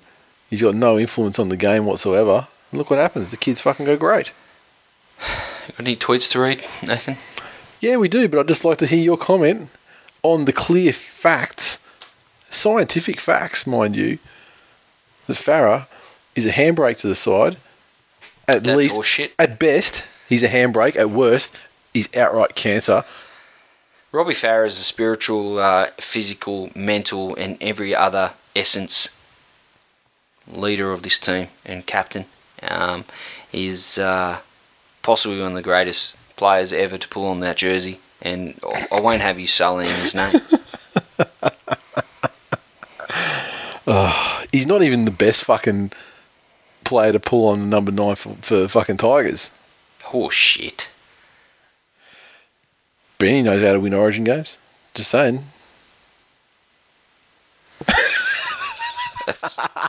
When you talk such nonsense, it's hard to have a discussion and a measured debate about anything, because you delve into this pit of nonsense and you drag out this complete and utter rubbish, and I just feel I can't. You agree with the Tigers over the last 5 weeks or so have played terribly, and Robbie Farah has been in the West Tigers side for that period of time. Correct.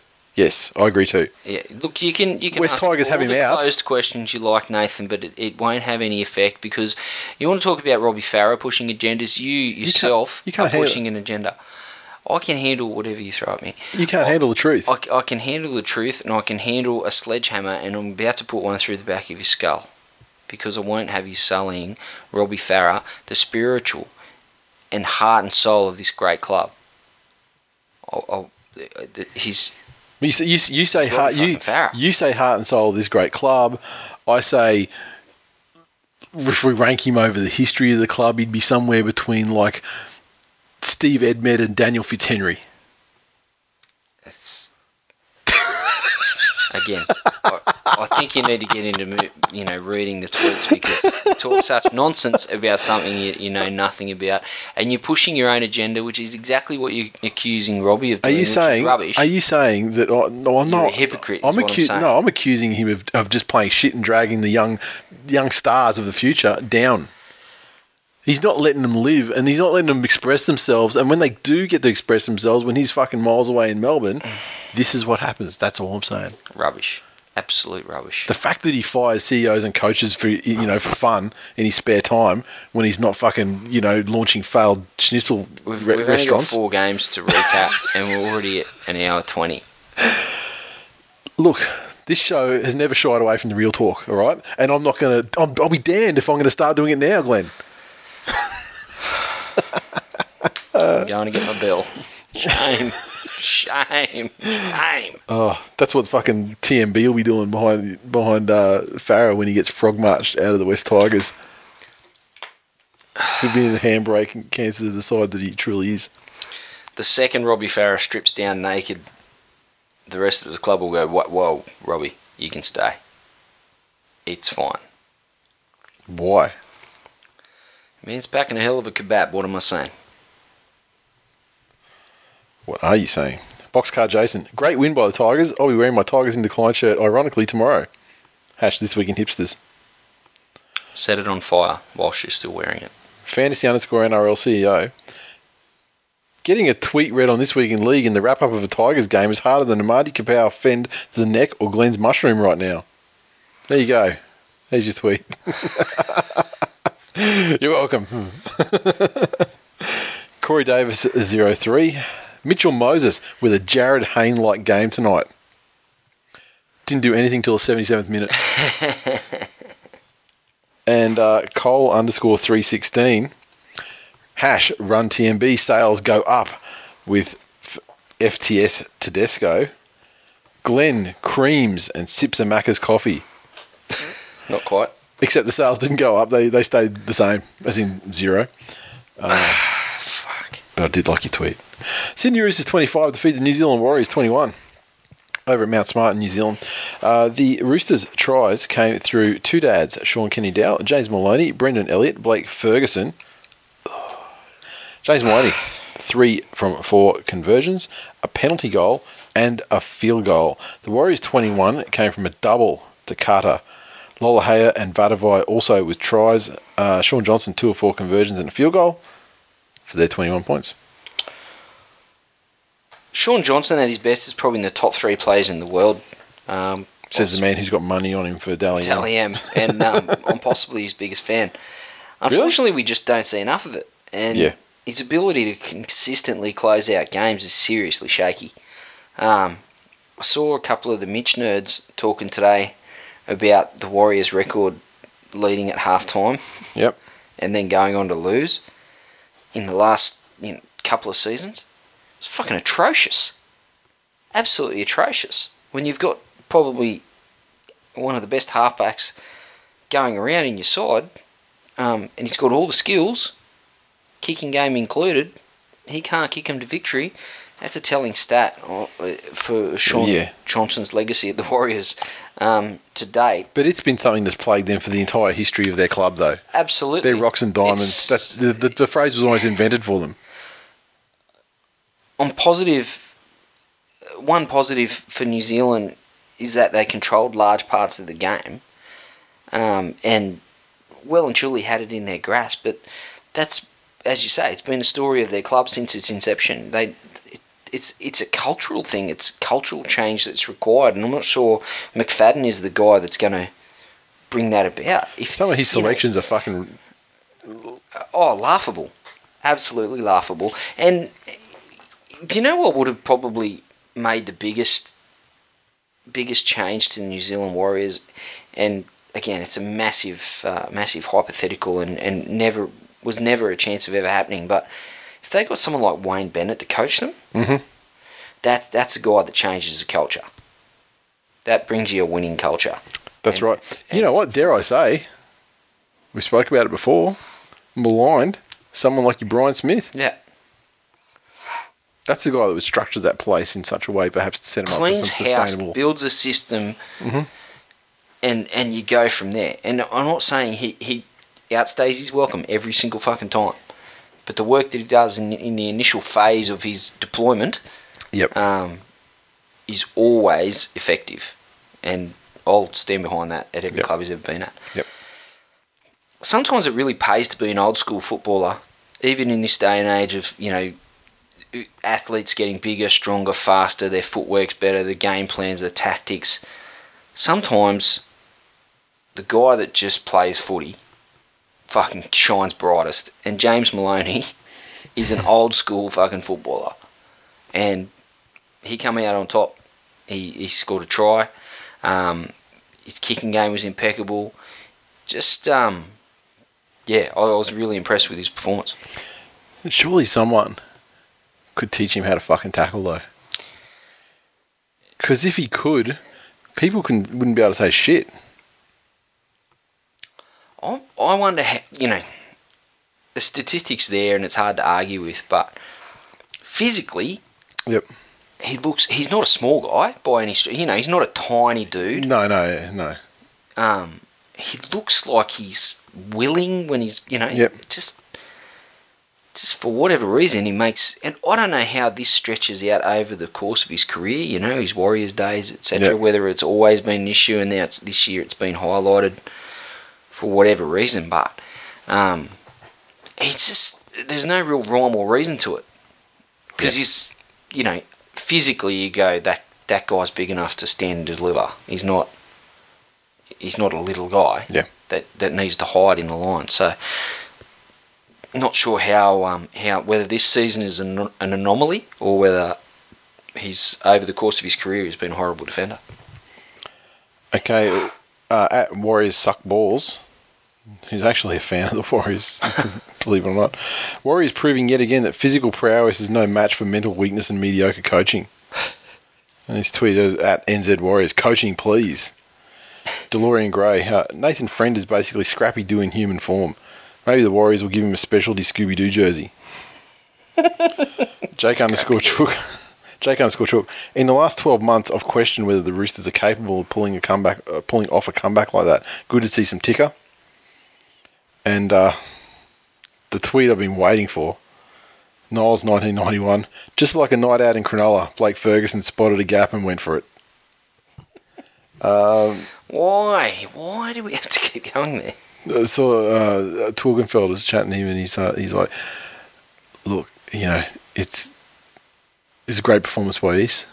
It's just unfortunate it was Blake Ferguson was the guy, Kick It Mobile. Jonathan Wright doing all he can to earn another Sharks contract. Ash clearly homesick. Ash Butterfingers. Every club has one. Yep, and the biggest tiger. Warriors played a game of two halves. First half, they allowed themselves to score. The second, they didn't. Hash, fuck it, Tigers won. Yes, sir. Gold Coast Titans 28 defeat the Canterbury Bankstown Bulldogs 14 at Seabus. And the Titans 28 came from a double to James Roberts, Kevin Gordon, Brad Tye, Josh Hoffman, also with tries and Caesar 4 of 5 conversions.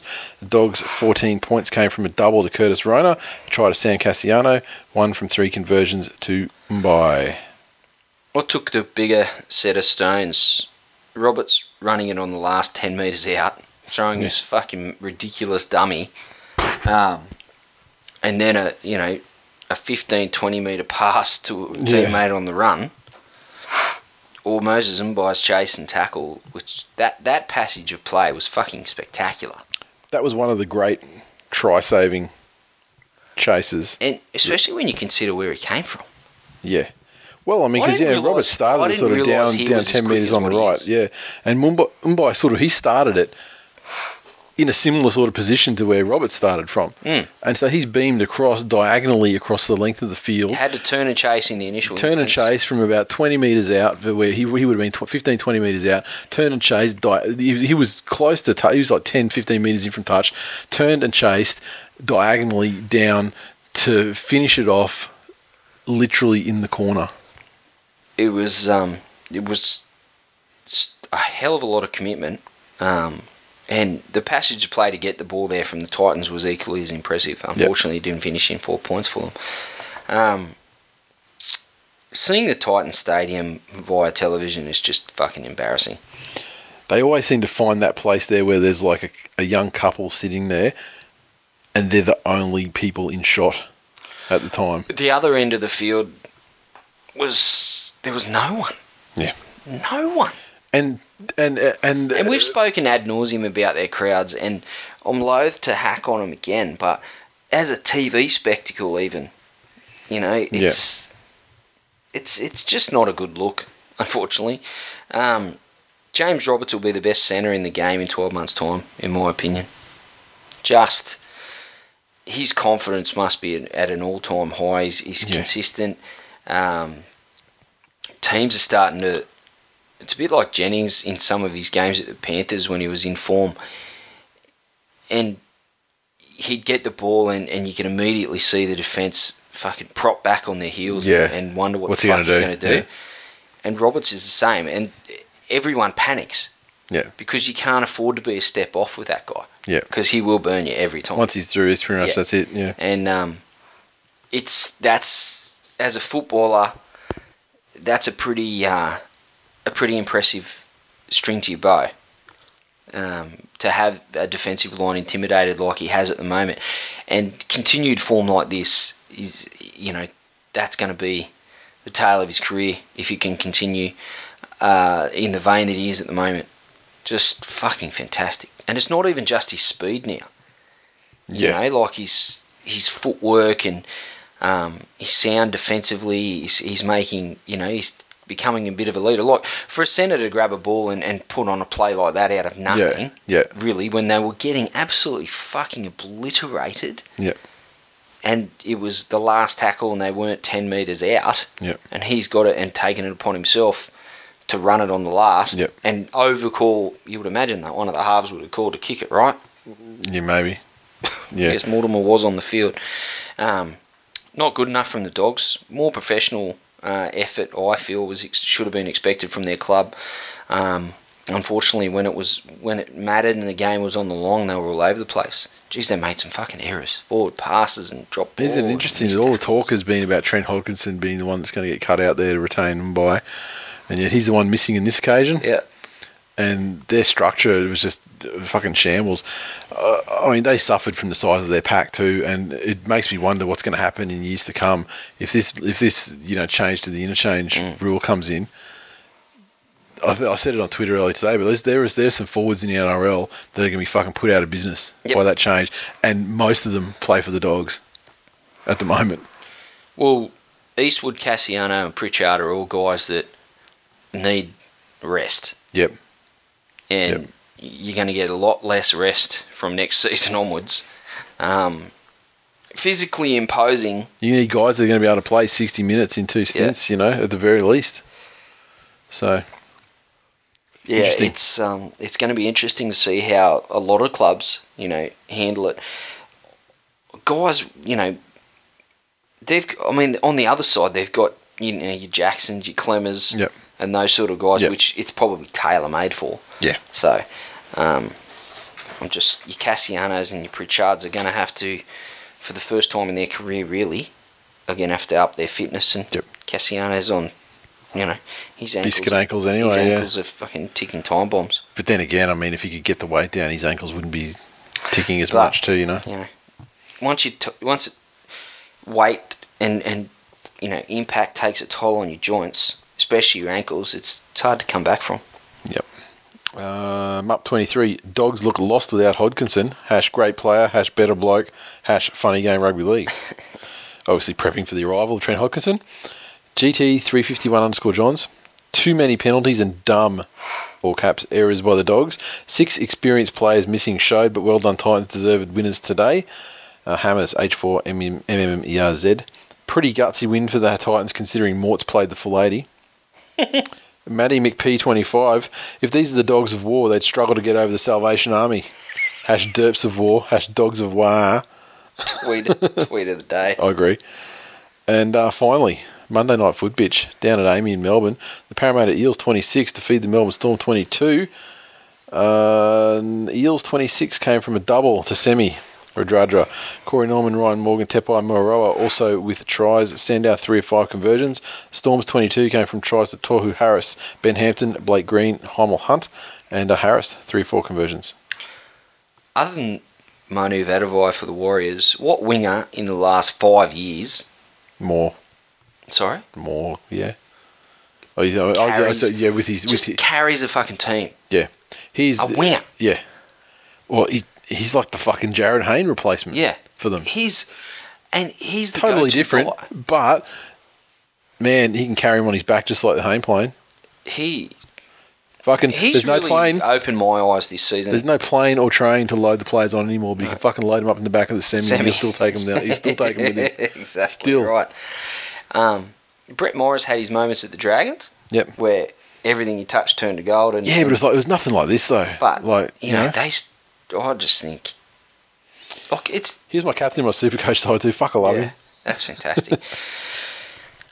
He's and he goes about it. He just seems like he's a good teammate. He's I don't know. He seems to check all the boxes, and he's as far as he's defensively stopped a try, and his hands are pretty sound. I think he's reasonable under the high ball.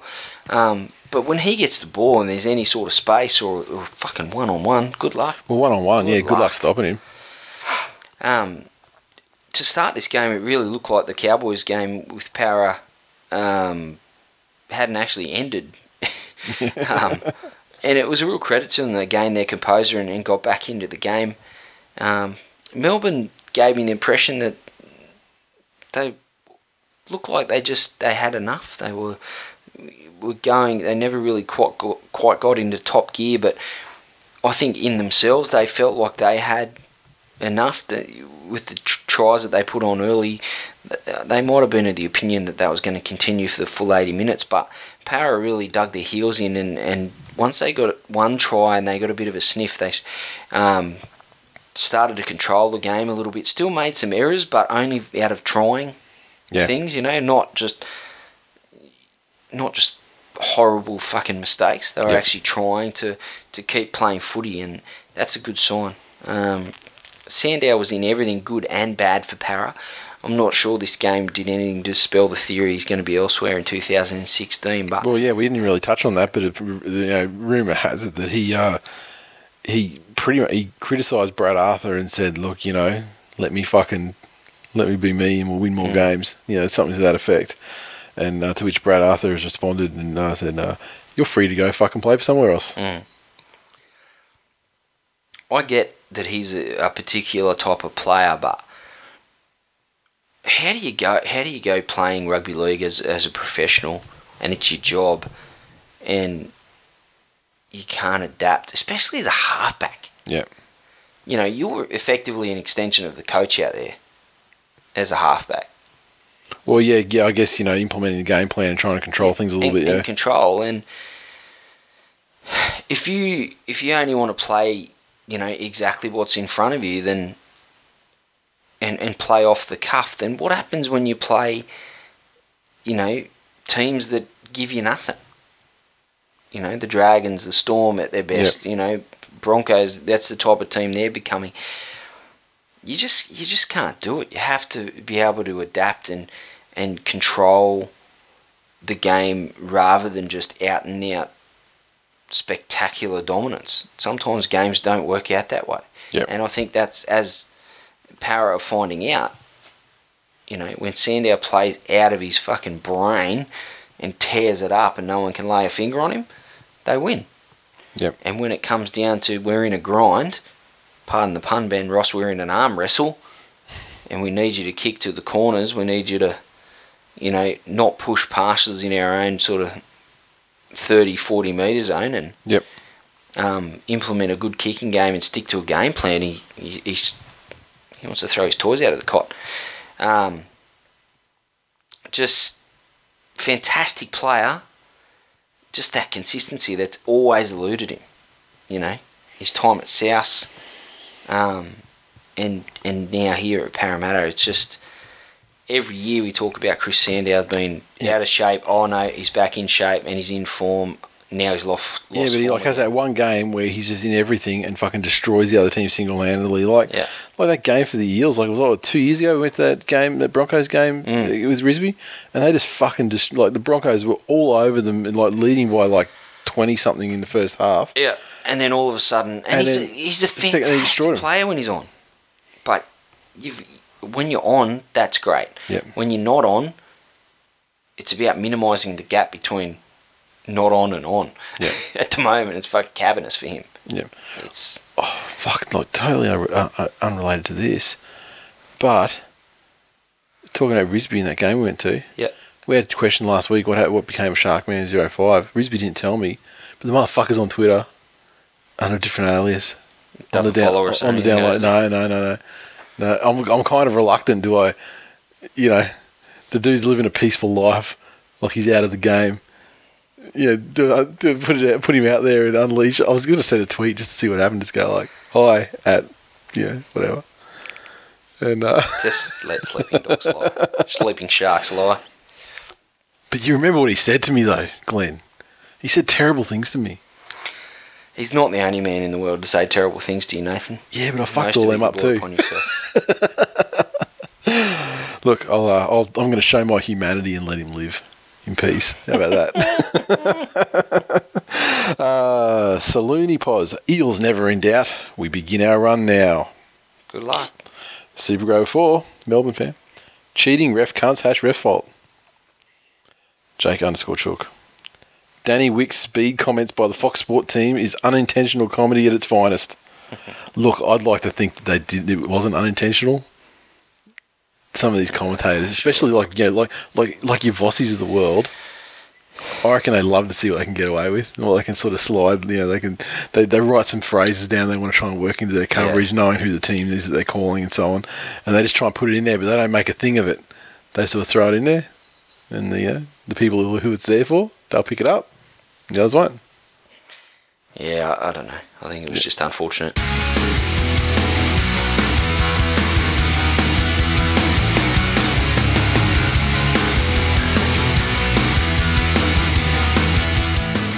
Previews. Firstly, we've got our State of Origin Game 2 coming up tomorrow night. Yes. The teams, Queensland, the big change, of course, Cooper Cronk injured, Daly Cherry Evans comes into the 7. Other than that, I mean, you've got Billy Slater potentially with some sort of shoulder complaint. Got an extended kind of squad there for Queensland too. Reaching out there with Josh Papali, Dane Gagai and Corbin Sims going 18, 19, 20. And New South Wales, their side appears to be set. Gallen returns at the expense of Andrew Fafita. Otherwise, fairly settled. Brett Morris returns at the expense of Tupou. And otherwise, no excuses Yeah, for either side, really. Gallen back. Queensland probably lose a bit of composure and a bit of leadership with Cronk out, but as far as pure, unadulterated talent, DCE leaves, you don't lose much there with DCE in the side. Yep. By all reports, going to be. I'm not sure it's a sellout, but they're talking over 80,000. Oh, it's going to be the biggest Origin, most attended Origin game ever or something. Okay. They say. But I mean, easy to say when you market a single event to a sporting event place. Yeah. Capital like Melbourne is. Oh, look, wherever it happens, I think that's good for the game and good for the spectacle that is Origin. And not a big fan of the football field or like the cricket ground watching though, because the field's kind of right out in the middle there. But I'm not there. I'm watching on TV. As far as the TV spectacle goes, you lose nothing really. Yeah. No, you don't lose anything. Live. Kicking game, maybe. Live at the ground. You get issues. You know what? You're at the MCG. Yeah. Fucking lap it up. Yeah. It's a bit like watching the SCG. Same concept, but you look. The SCG has the history and the rugby league that's been played there over the course of time. 87 grand final. Sorry. 87 grand final, sensational. Glorious, even. I think it's going to be a fantastic game, and Queensland's got their work cut out from. I think with Gallen back, New South Wales would be desperate, and they'll have, their leader and captain back in Gallen, and so what you want about the bloke is he attracts a lot of fucking attention, which frees up some of the other forwards, and he gets good quick play of the balls and good go forward, which Robbie can play off the back of, and maybe gives the much maligned halves a little bit more time. So with a bit more time, hopefully for New South Wales, their kicking game improves, and that'll have a marked effect on their game. But Queensland's still too strong for me. Queensland, and they'll have the benefit of the support down there, you would think, with the yeah, storm. but it's still not committed support. You know what I mean? Yeah. The people are going to travel from either side. It's not the same as playing at Suncorp, but it's a lot different than playing at fucking ANZ again, isn't it? Yeah, but I mean, it's not the same as Suncorp though. There's a reason why Suncorp is what it is. That's like a rabid Queensland only. Sure. This is expats, interested bystanders, union fans, plus a contingent of Queenslanders and a contingent of New South Plus, Wales. they're further back from the stadium support isn't going to have a huge amount of effect. But I think if there is going to be an advantage from it, it'll go the way of Queensland. Yeah. Queensland clearly declining. They would have won that first game by 20 2 years ago, I reckon. Put the play exactly the way it was, I reckon they win by 20. But where the points come from for New South Wales, that's my question. I mean, Gallen would absolutely not allow that hole that they fell into in the first 20 minutes of the second half happen again. Just the leadership of Gallen and the leadership by example far surpasses anything that Robbie could muster on his best day. And I mean, that is a knock on Robbie Farah, but more to the point, it's actually a kudos to Paul Gallen for the way that he plays. But Origin is about the forward battle, the go forward, and the ascendancy that you can get off via that. All due respect to Robbie, he is a god of rugby league, but he's not the guy that's taking the fucking brutal hit ups. Yep. That a front rower or a guy that plays like Gallen does is taking, and that sets the tone for the rest of the forward pack. And I thought Woodsy did a pretty good job of that in his first stint, but and Tamau as well backed him up pretty well, but it was the next guy in the line. With Gallen there, you've got that rotation and the relentlessness of it, which hopefully, for New South Wales' sake, can get them on the front foot. And it's all or nothing. Sort of flash in the pan, one in a row. It was Jared Hayne, lightning in a bottle, and put it on a platter for New South Wales last year, or can they prove that they can do it without him? Yeah, well, they got to, don't they? Eels have the bye this week. Rabbitohs have the bye this week. Friday night football, just one game. Mighty Manly Seagulls versus West Tigers at Brookvale Oval. Big game, Nathan. Fortress is a big game. Big game for Manly, that's for sure. Once again, I mean, it's just with these fucking injuries, it's not one step forward, two steps back, but it's certainly one step forward, one step back. I mean, it looks like people returning through New South Wales Cup on the bye weekend. You had Jesse Seni-Lafau coming back through, Josh Starling, I believe, coming through as well.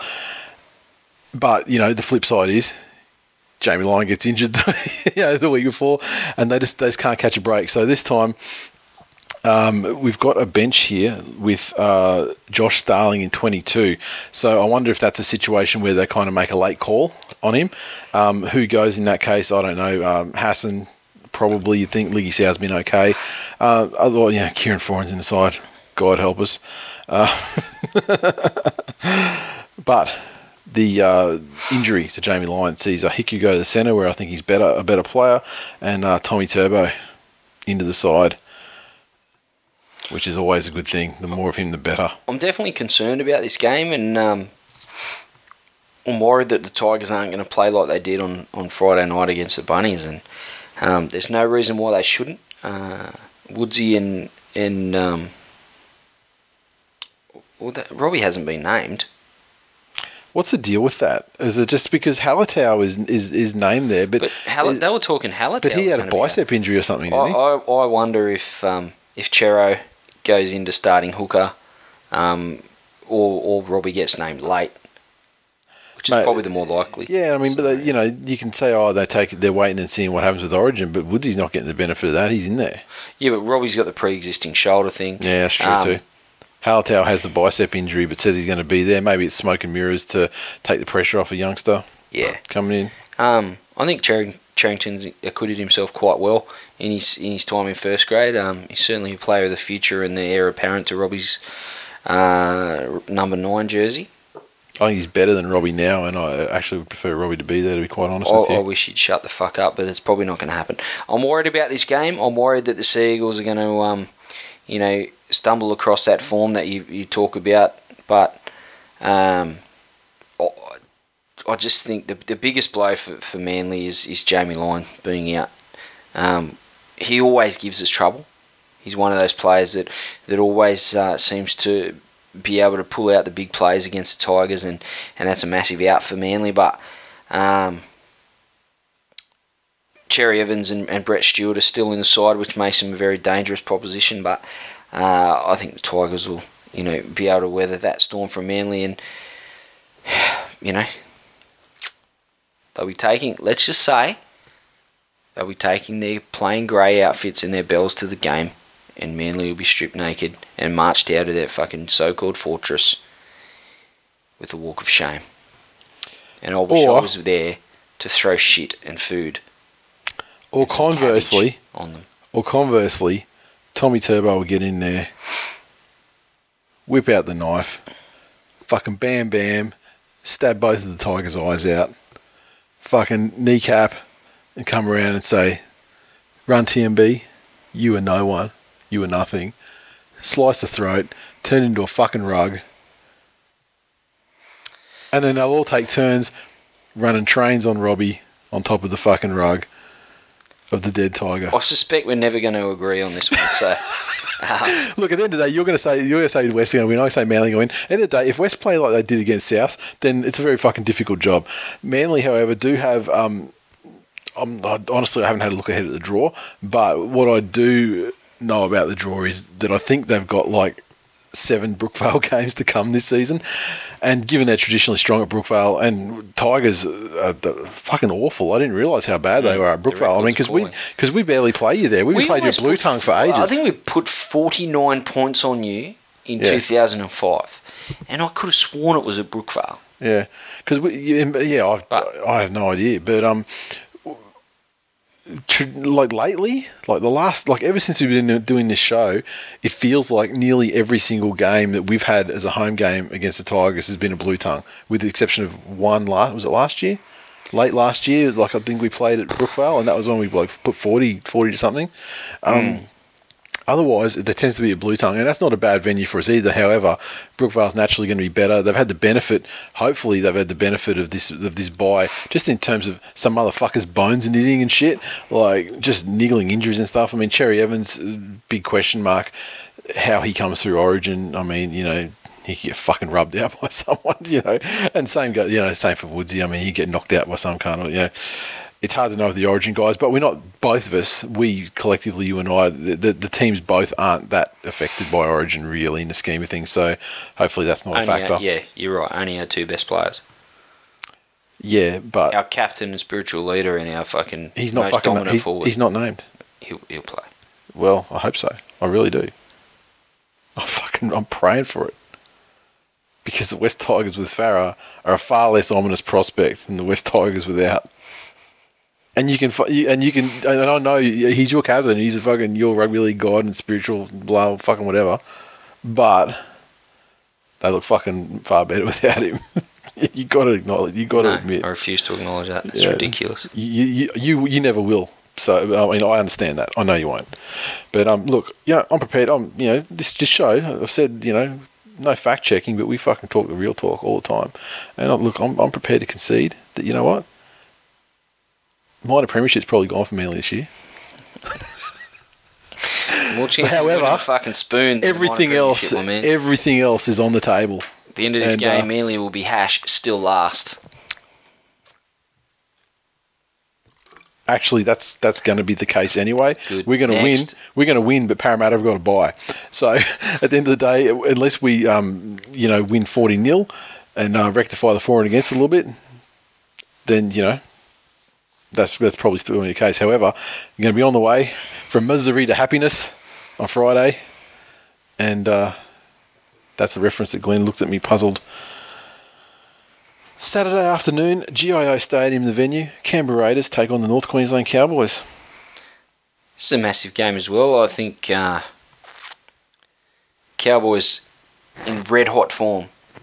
The Raiders at home, and it's getting towards that time of year where no one wants to play the fucking Raiders at home. And we have to say Cowboys, traditionally not a travelling side, however, they haven't found it to be as big an issue this year. I think the Cowboys are probably getting to a point where their bubble has to burst at some point. They need to have the loss that they need to have for an undefeated premiership season. Exactly right. Yeah. I don't know that I've got the stones to tip the Raiders, to be quite honest with you. I've seen a lot of people tipping the Raiders, and there's a lot of things in their favour. However, provided everyone gets through Origin okay, how could you not tip the Cowboys, though?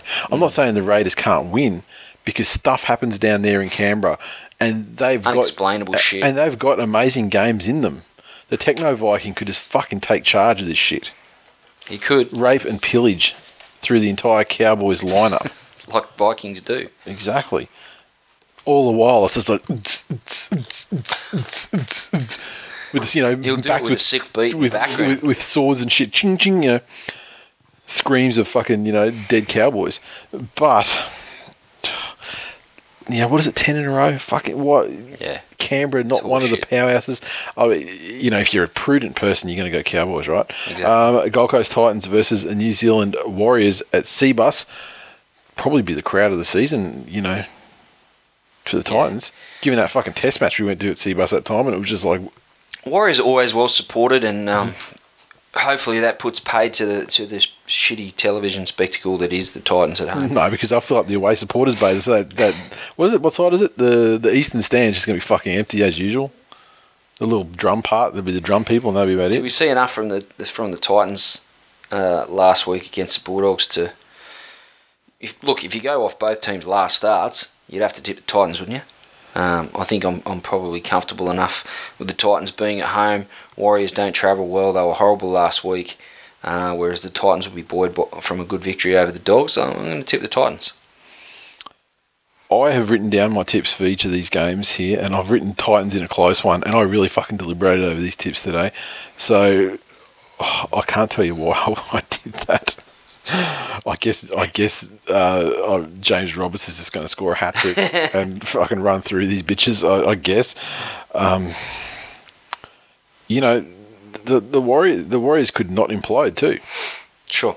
They could just as easily put 40 points on the Titans as getting beaten by a fucking field goal. The Titans are punching above at the moment with their squad and quality, like their quality of squad. So they're going to get found out at one stage. They're going to have a bad game at some stage. So it could be it. If there's a big crowd there, they might get spooked. So might know what the fuck's happening. Yeah, I mean they can't train in those conditions, and they certainly don't have match days there in those conditions. Also on Saturday night, 7:30 game, Canterbury Bankstown Bulldogs take on the Penrith Panthers at ANZ. Yeah. Doggies. Dogs. Without Moylan, the Panthers are... I'm trying to think of a player you remember out of all the Dogs' Origin players are going to be rested. That's Desi's bullshit.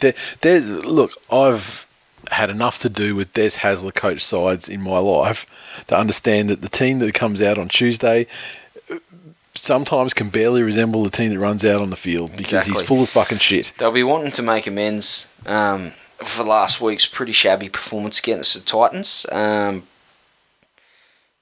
Panthers are banged up. Wallace and Soward, another game under their belts in the... this will be another game under their belts in the halves. Moylan out still for several weeks. I'm going to lean towards the Panthers, I think. I lean towards the Doggies because I'm thinking that Desi's going to put the Origin players in. Yeah. And the Panthers are just not the same without Moylan there to prop them up. On top of the other players that they've got injured. I'm not saying Moylan by himself, but he's managed to sort of paper over a lot of the gaps in the side. Yeah, I think Corey Thompson struggled with the Gold Coast Titans kicking game last week, and I think Penrith are very, very adept at attacking kicks to the opposition wingers, and I think you might have another horror one trying to field Jamie Soward bombs and cross-field kicks. You have to wonder why. I mean, do they not have any other players? Like, why would has he got the GOAT pitches? Why would Hasler persist with him?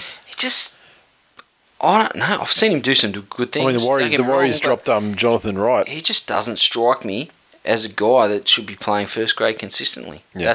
That's my humble opinion, and Bulldogs fans may have a lot more evidence than what I've got to make their argument the other way. But wasn't great under the high ball last week, and I think Jamie Soward's kicking game would be... he's more than capable of isolating him regularly. And with some of the guys coming through, Wanga Blake or Simmons and Vare, even DWZ there, Yeah. They're very, very good at taking ball, above their heads or flying through on attacking kicks. So I think Jamie Soward might kick them to victory. Yeah, look, the way I think the Doggies will line up, I think they'll win. However, yeah, if they line up like that, with that massive roster of fat cunts, then Jamie Soward's just going to turn the fuckers around with his superior kicking game all game, and they're just going to, by the end of the game, there's going to be gigantic fucking gaps to run these guys through, and then I think Panthers do have the advantage. I just can't see Desi doing it though. Newcastle Knights take on the Cronulla Sutherland Sharks at 2 p.m. Saturday. Hunter Stadium, the venue. Knights atrocious. Shocking. You look on paper side. and you're like, it's not that bad. I mean, they've got some quality players in there. Their back line, their halves are, obviously decimated by injury, and that's probably, 70% of their problems. But it's not, the lineup doesn't look as bad as their performances. I'd agree with that. I still think the Sharks will win this game. Yeah, I got Sharks. Even though the Knights are at home. Gallen, Graham, Lewis, just the forward pack there, more than adequate to get over the top of the Knights, and Valentine Holmes, Sasai Feki, those sort of guys. I think Sharkies slowly but surely showing some real signs of improvement, whereas the Knights, I think, are going backwards at a rate of knots. So Sharks for mine. And the Channel 9 game Sunday, Melbourne Storm take on the Broncos down in Melbourne at AAMI Park. Tough ask for Brisbane. They don't have a great record down there.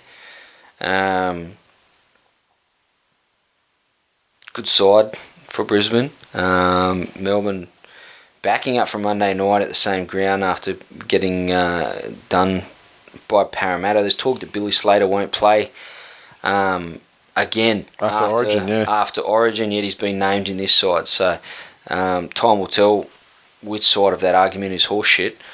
But I'm gonna tip the Broncos.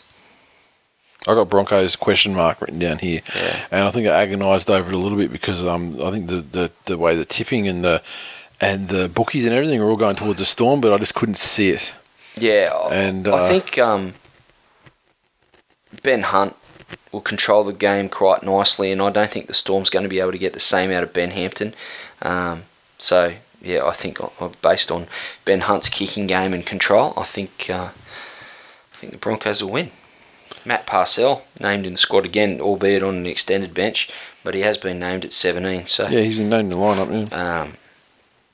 Hopefully he gets another opportunity to impress. St George Illawarra Dragons take on the Sydney Roosters Monday night foot pitch, and this one's taking place at Allianz. I'm going to lean towards the Dragons on this one. I think their attack is improving every week, and it was fairly scintillating last time they ran out. And Roosters are a good side, an improving side, and getting back to where they were, still quite high, obviously very high on the table, despite some out of character performances in recent times. Bounced back with a win against the Warriors, so they'll get some confidence from that. But I just think the Dragons defensively, they'll handle what the Roosters can throw at them, and I think their attack, a bit of unpredictable play from Benji Marshall off the back of hopefully if their forwards can get a bit of momentum, Benji and Widdop can play off the back of that, and then you got Dugan pushing up as well. So going to lean towards Dragons. It'll be pretty close, and I think the Roosters are certainly more than capable of winning this game, and they're a great side. But I'm leaning towards the Roosters. I think the wheels are going to start falling off the Dragons. There's the prediction. Want to talk about where the wheels are? Going to be looking for the Dragons' wheels in a month.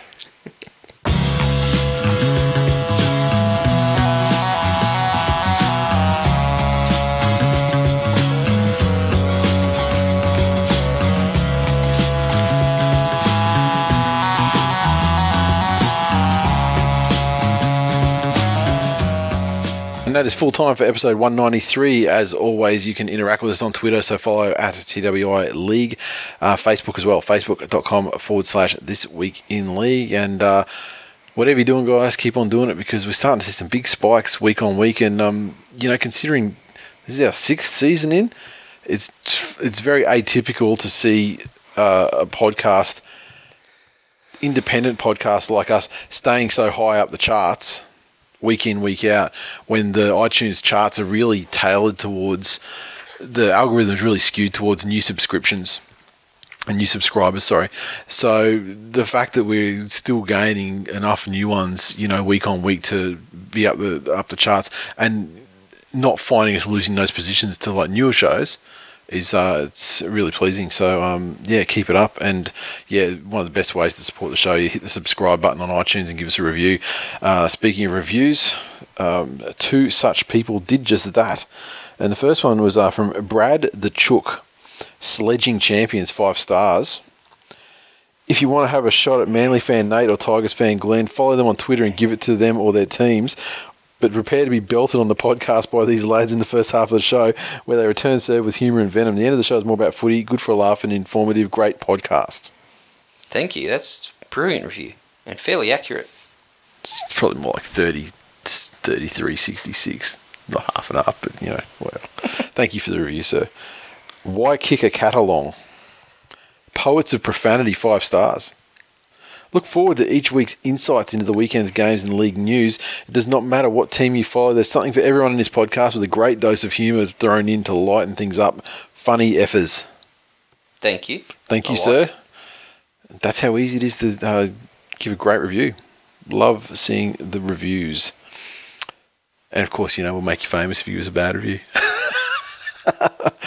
Probably shut down your life. Just don't make it traceable. Just saying. All right. Tipping. David Kingston remains at the top. The round's not complete. The Origin game still comes into calculations for that one. He's on top by 3 points at this stage, so very good. Bush Lemon in second. Dayman, Ben Diggity, Manola Calvete. Come on, you're dropping, girl. Stay up there. Mario Siegs, Chris Blackwell, Mad Dog, Nige B, all on 61, so they're all in the hunt. And 1 point back to Scott Beebe, Fantasy. Rick Grimes, bitch, once again, still on top.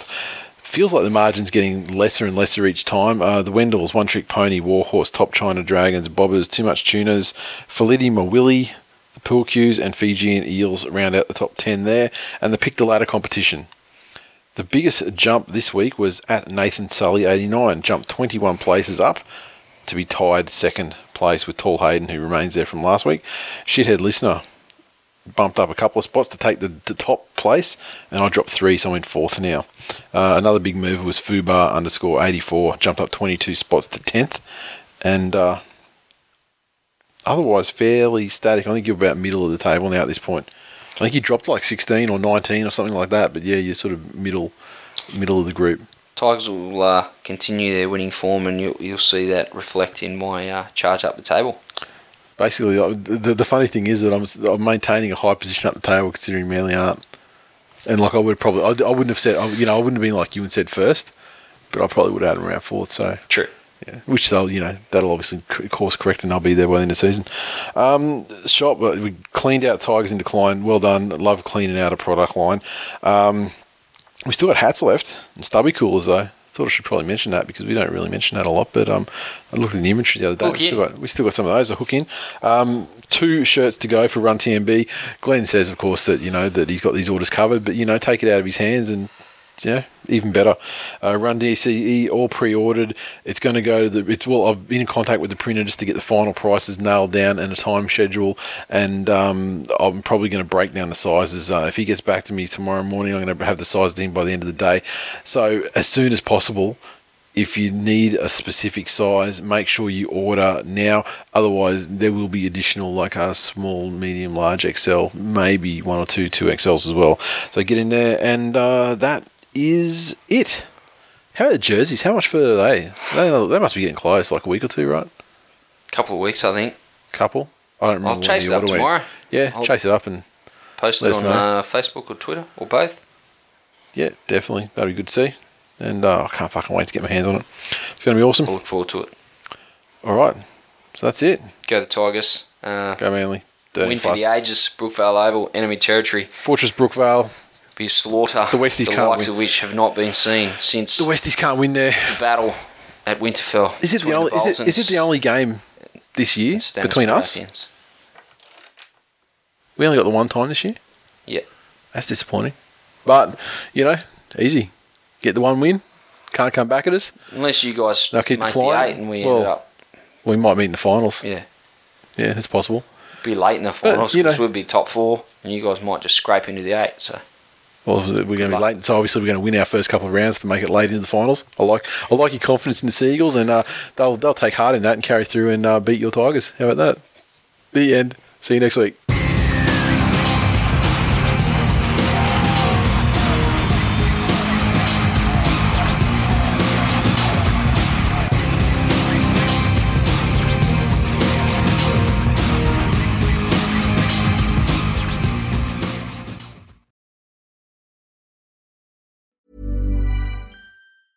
Planning for your next trip? Elevate your travel style with Quince. Quince has all the jet-setting essentials you'll want for your next getaway, like European linen, premium luggage options, buttery soft Italian leather bags, and so much more. And is all priced at 50 to 80% less than similar brands. Plus, Quince only works with factories that use safe and ethical manufacturing practices. Pack your bags with high-quality essentials you'll be wearing for vacations to come with Quince. Go to quince.com/pack for free shipping and 365-day returns.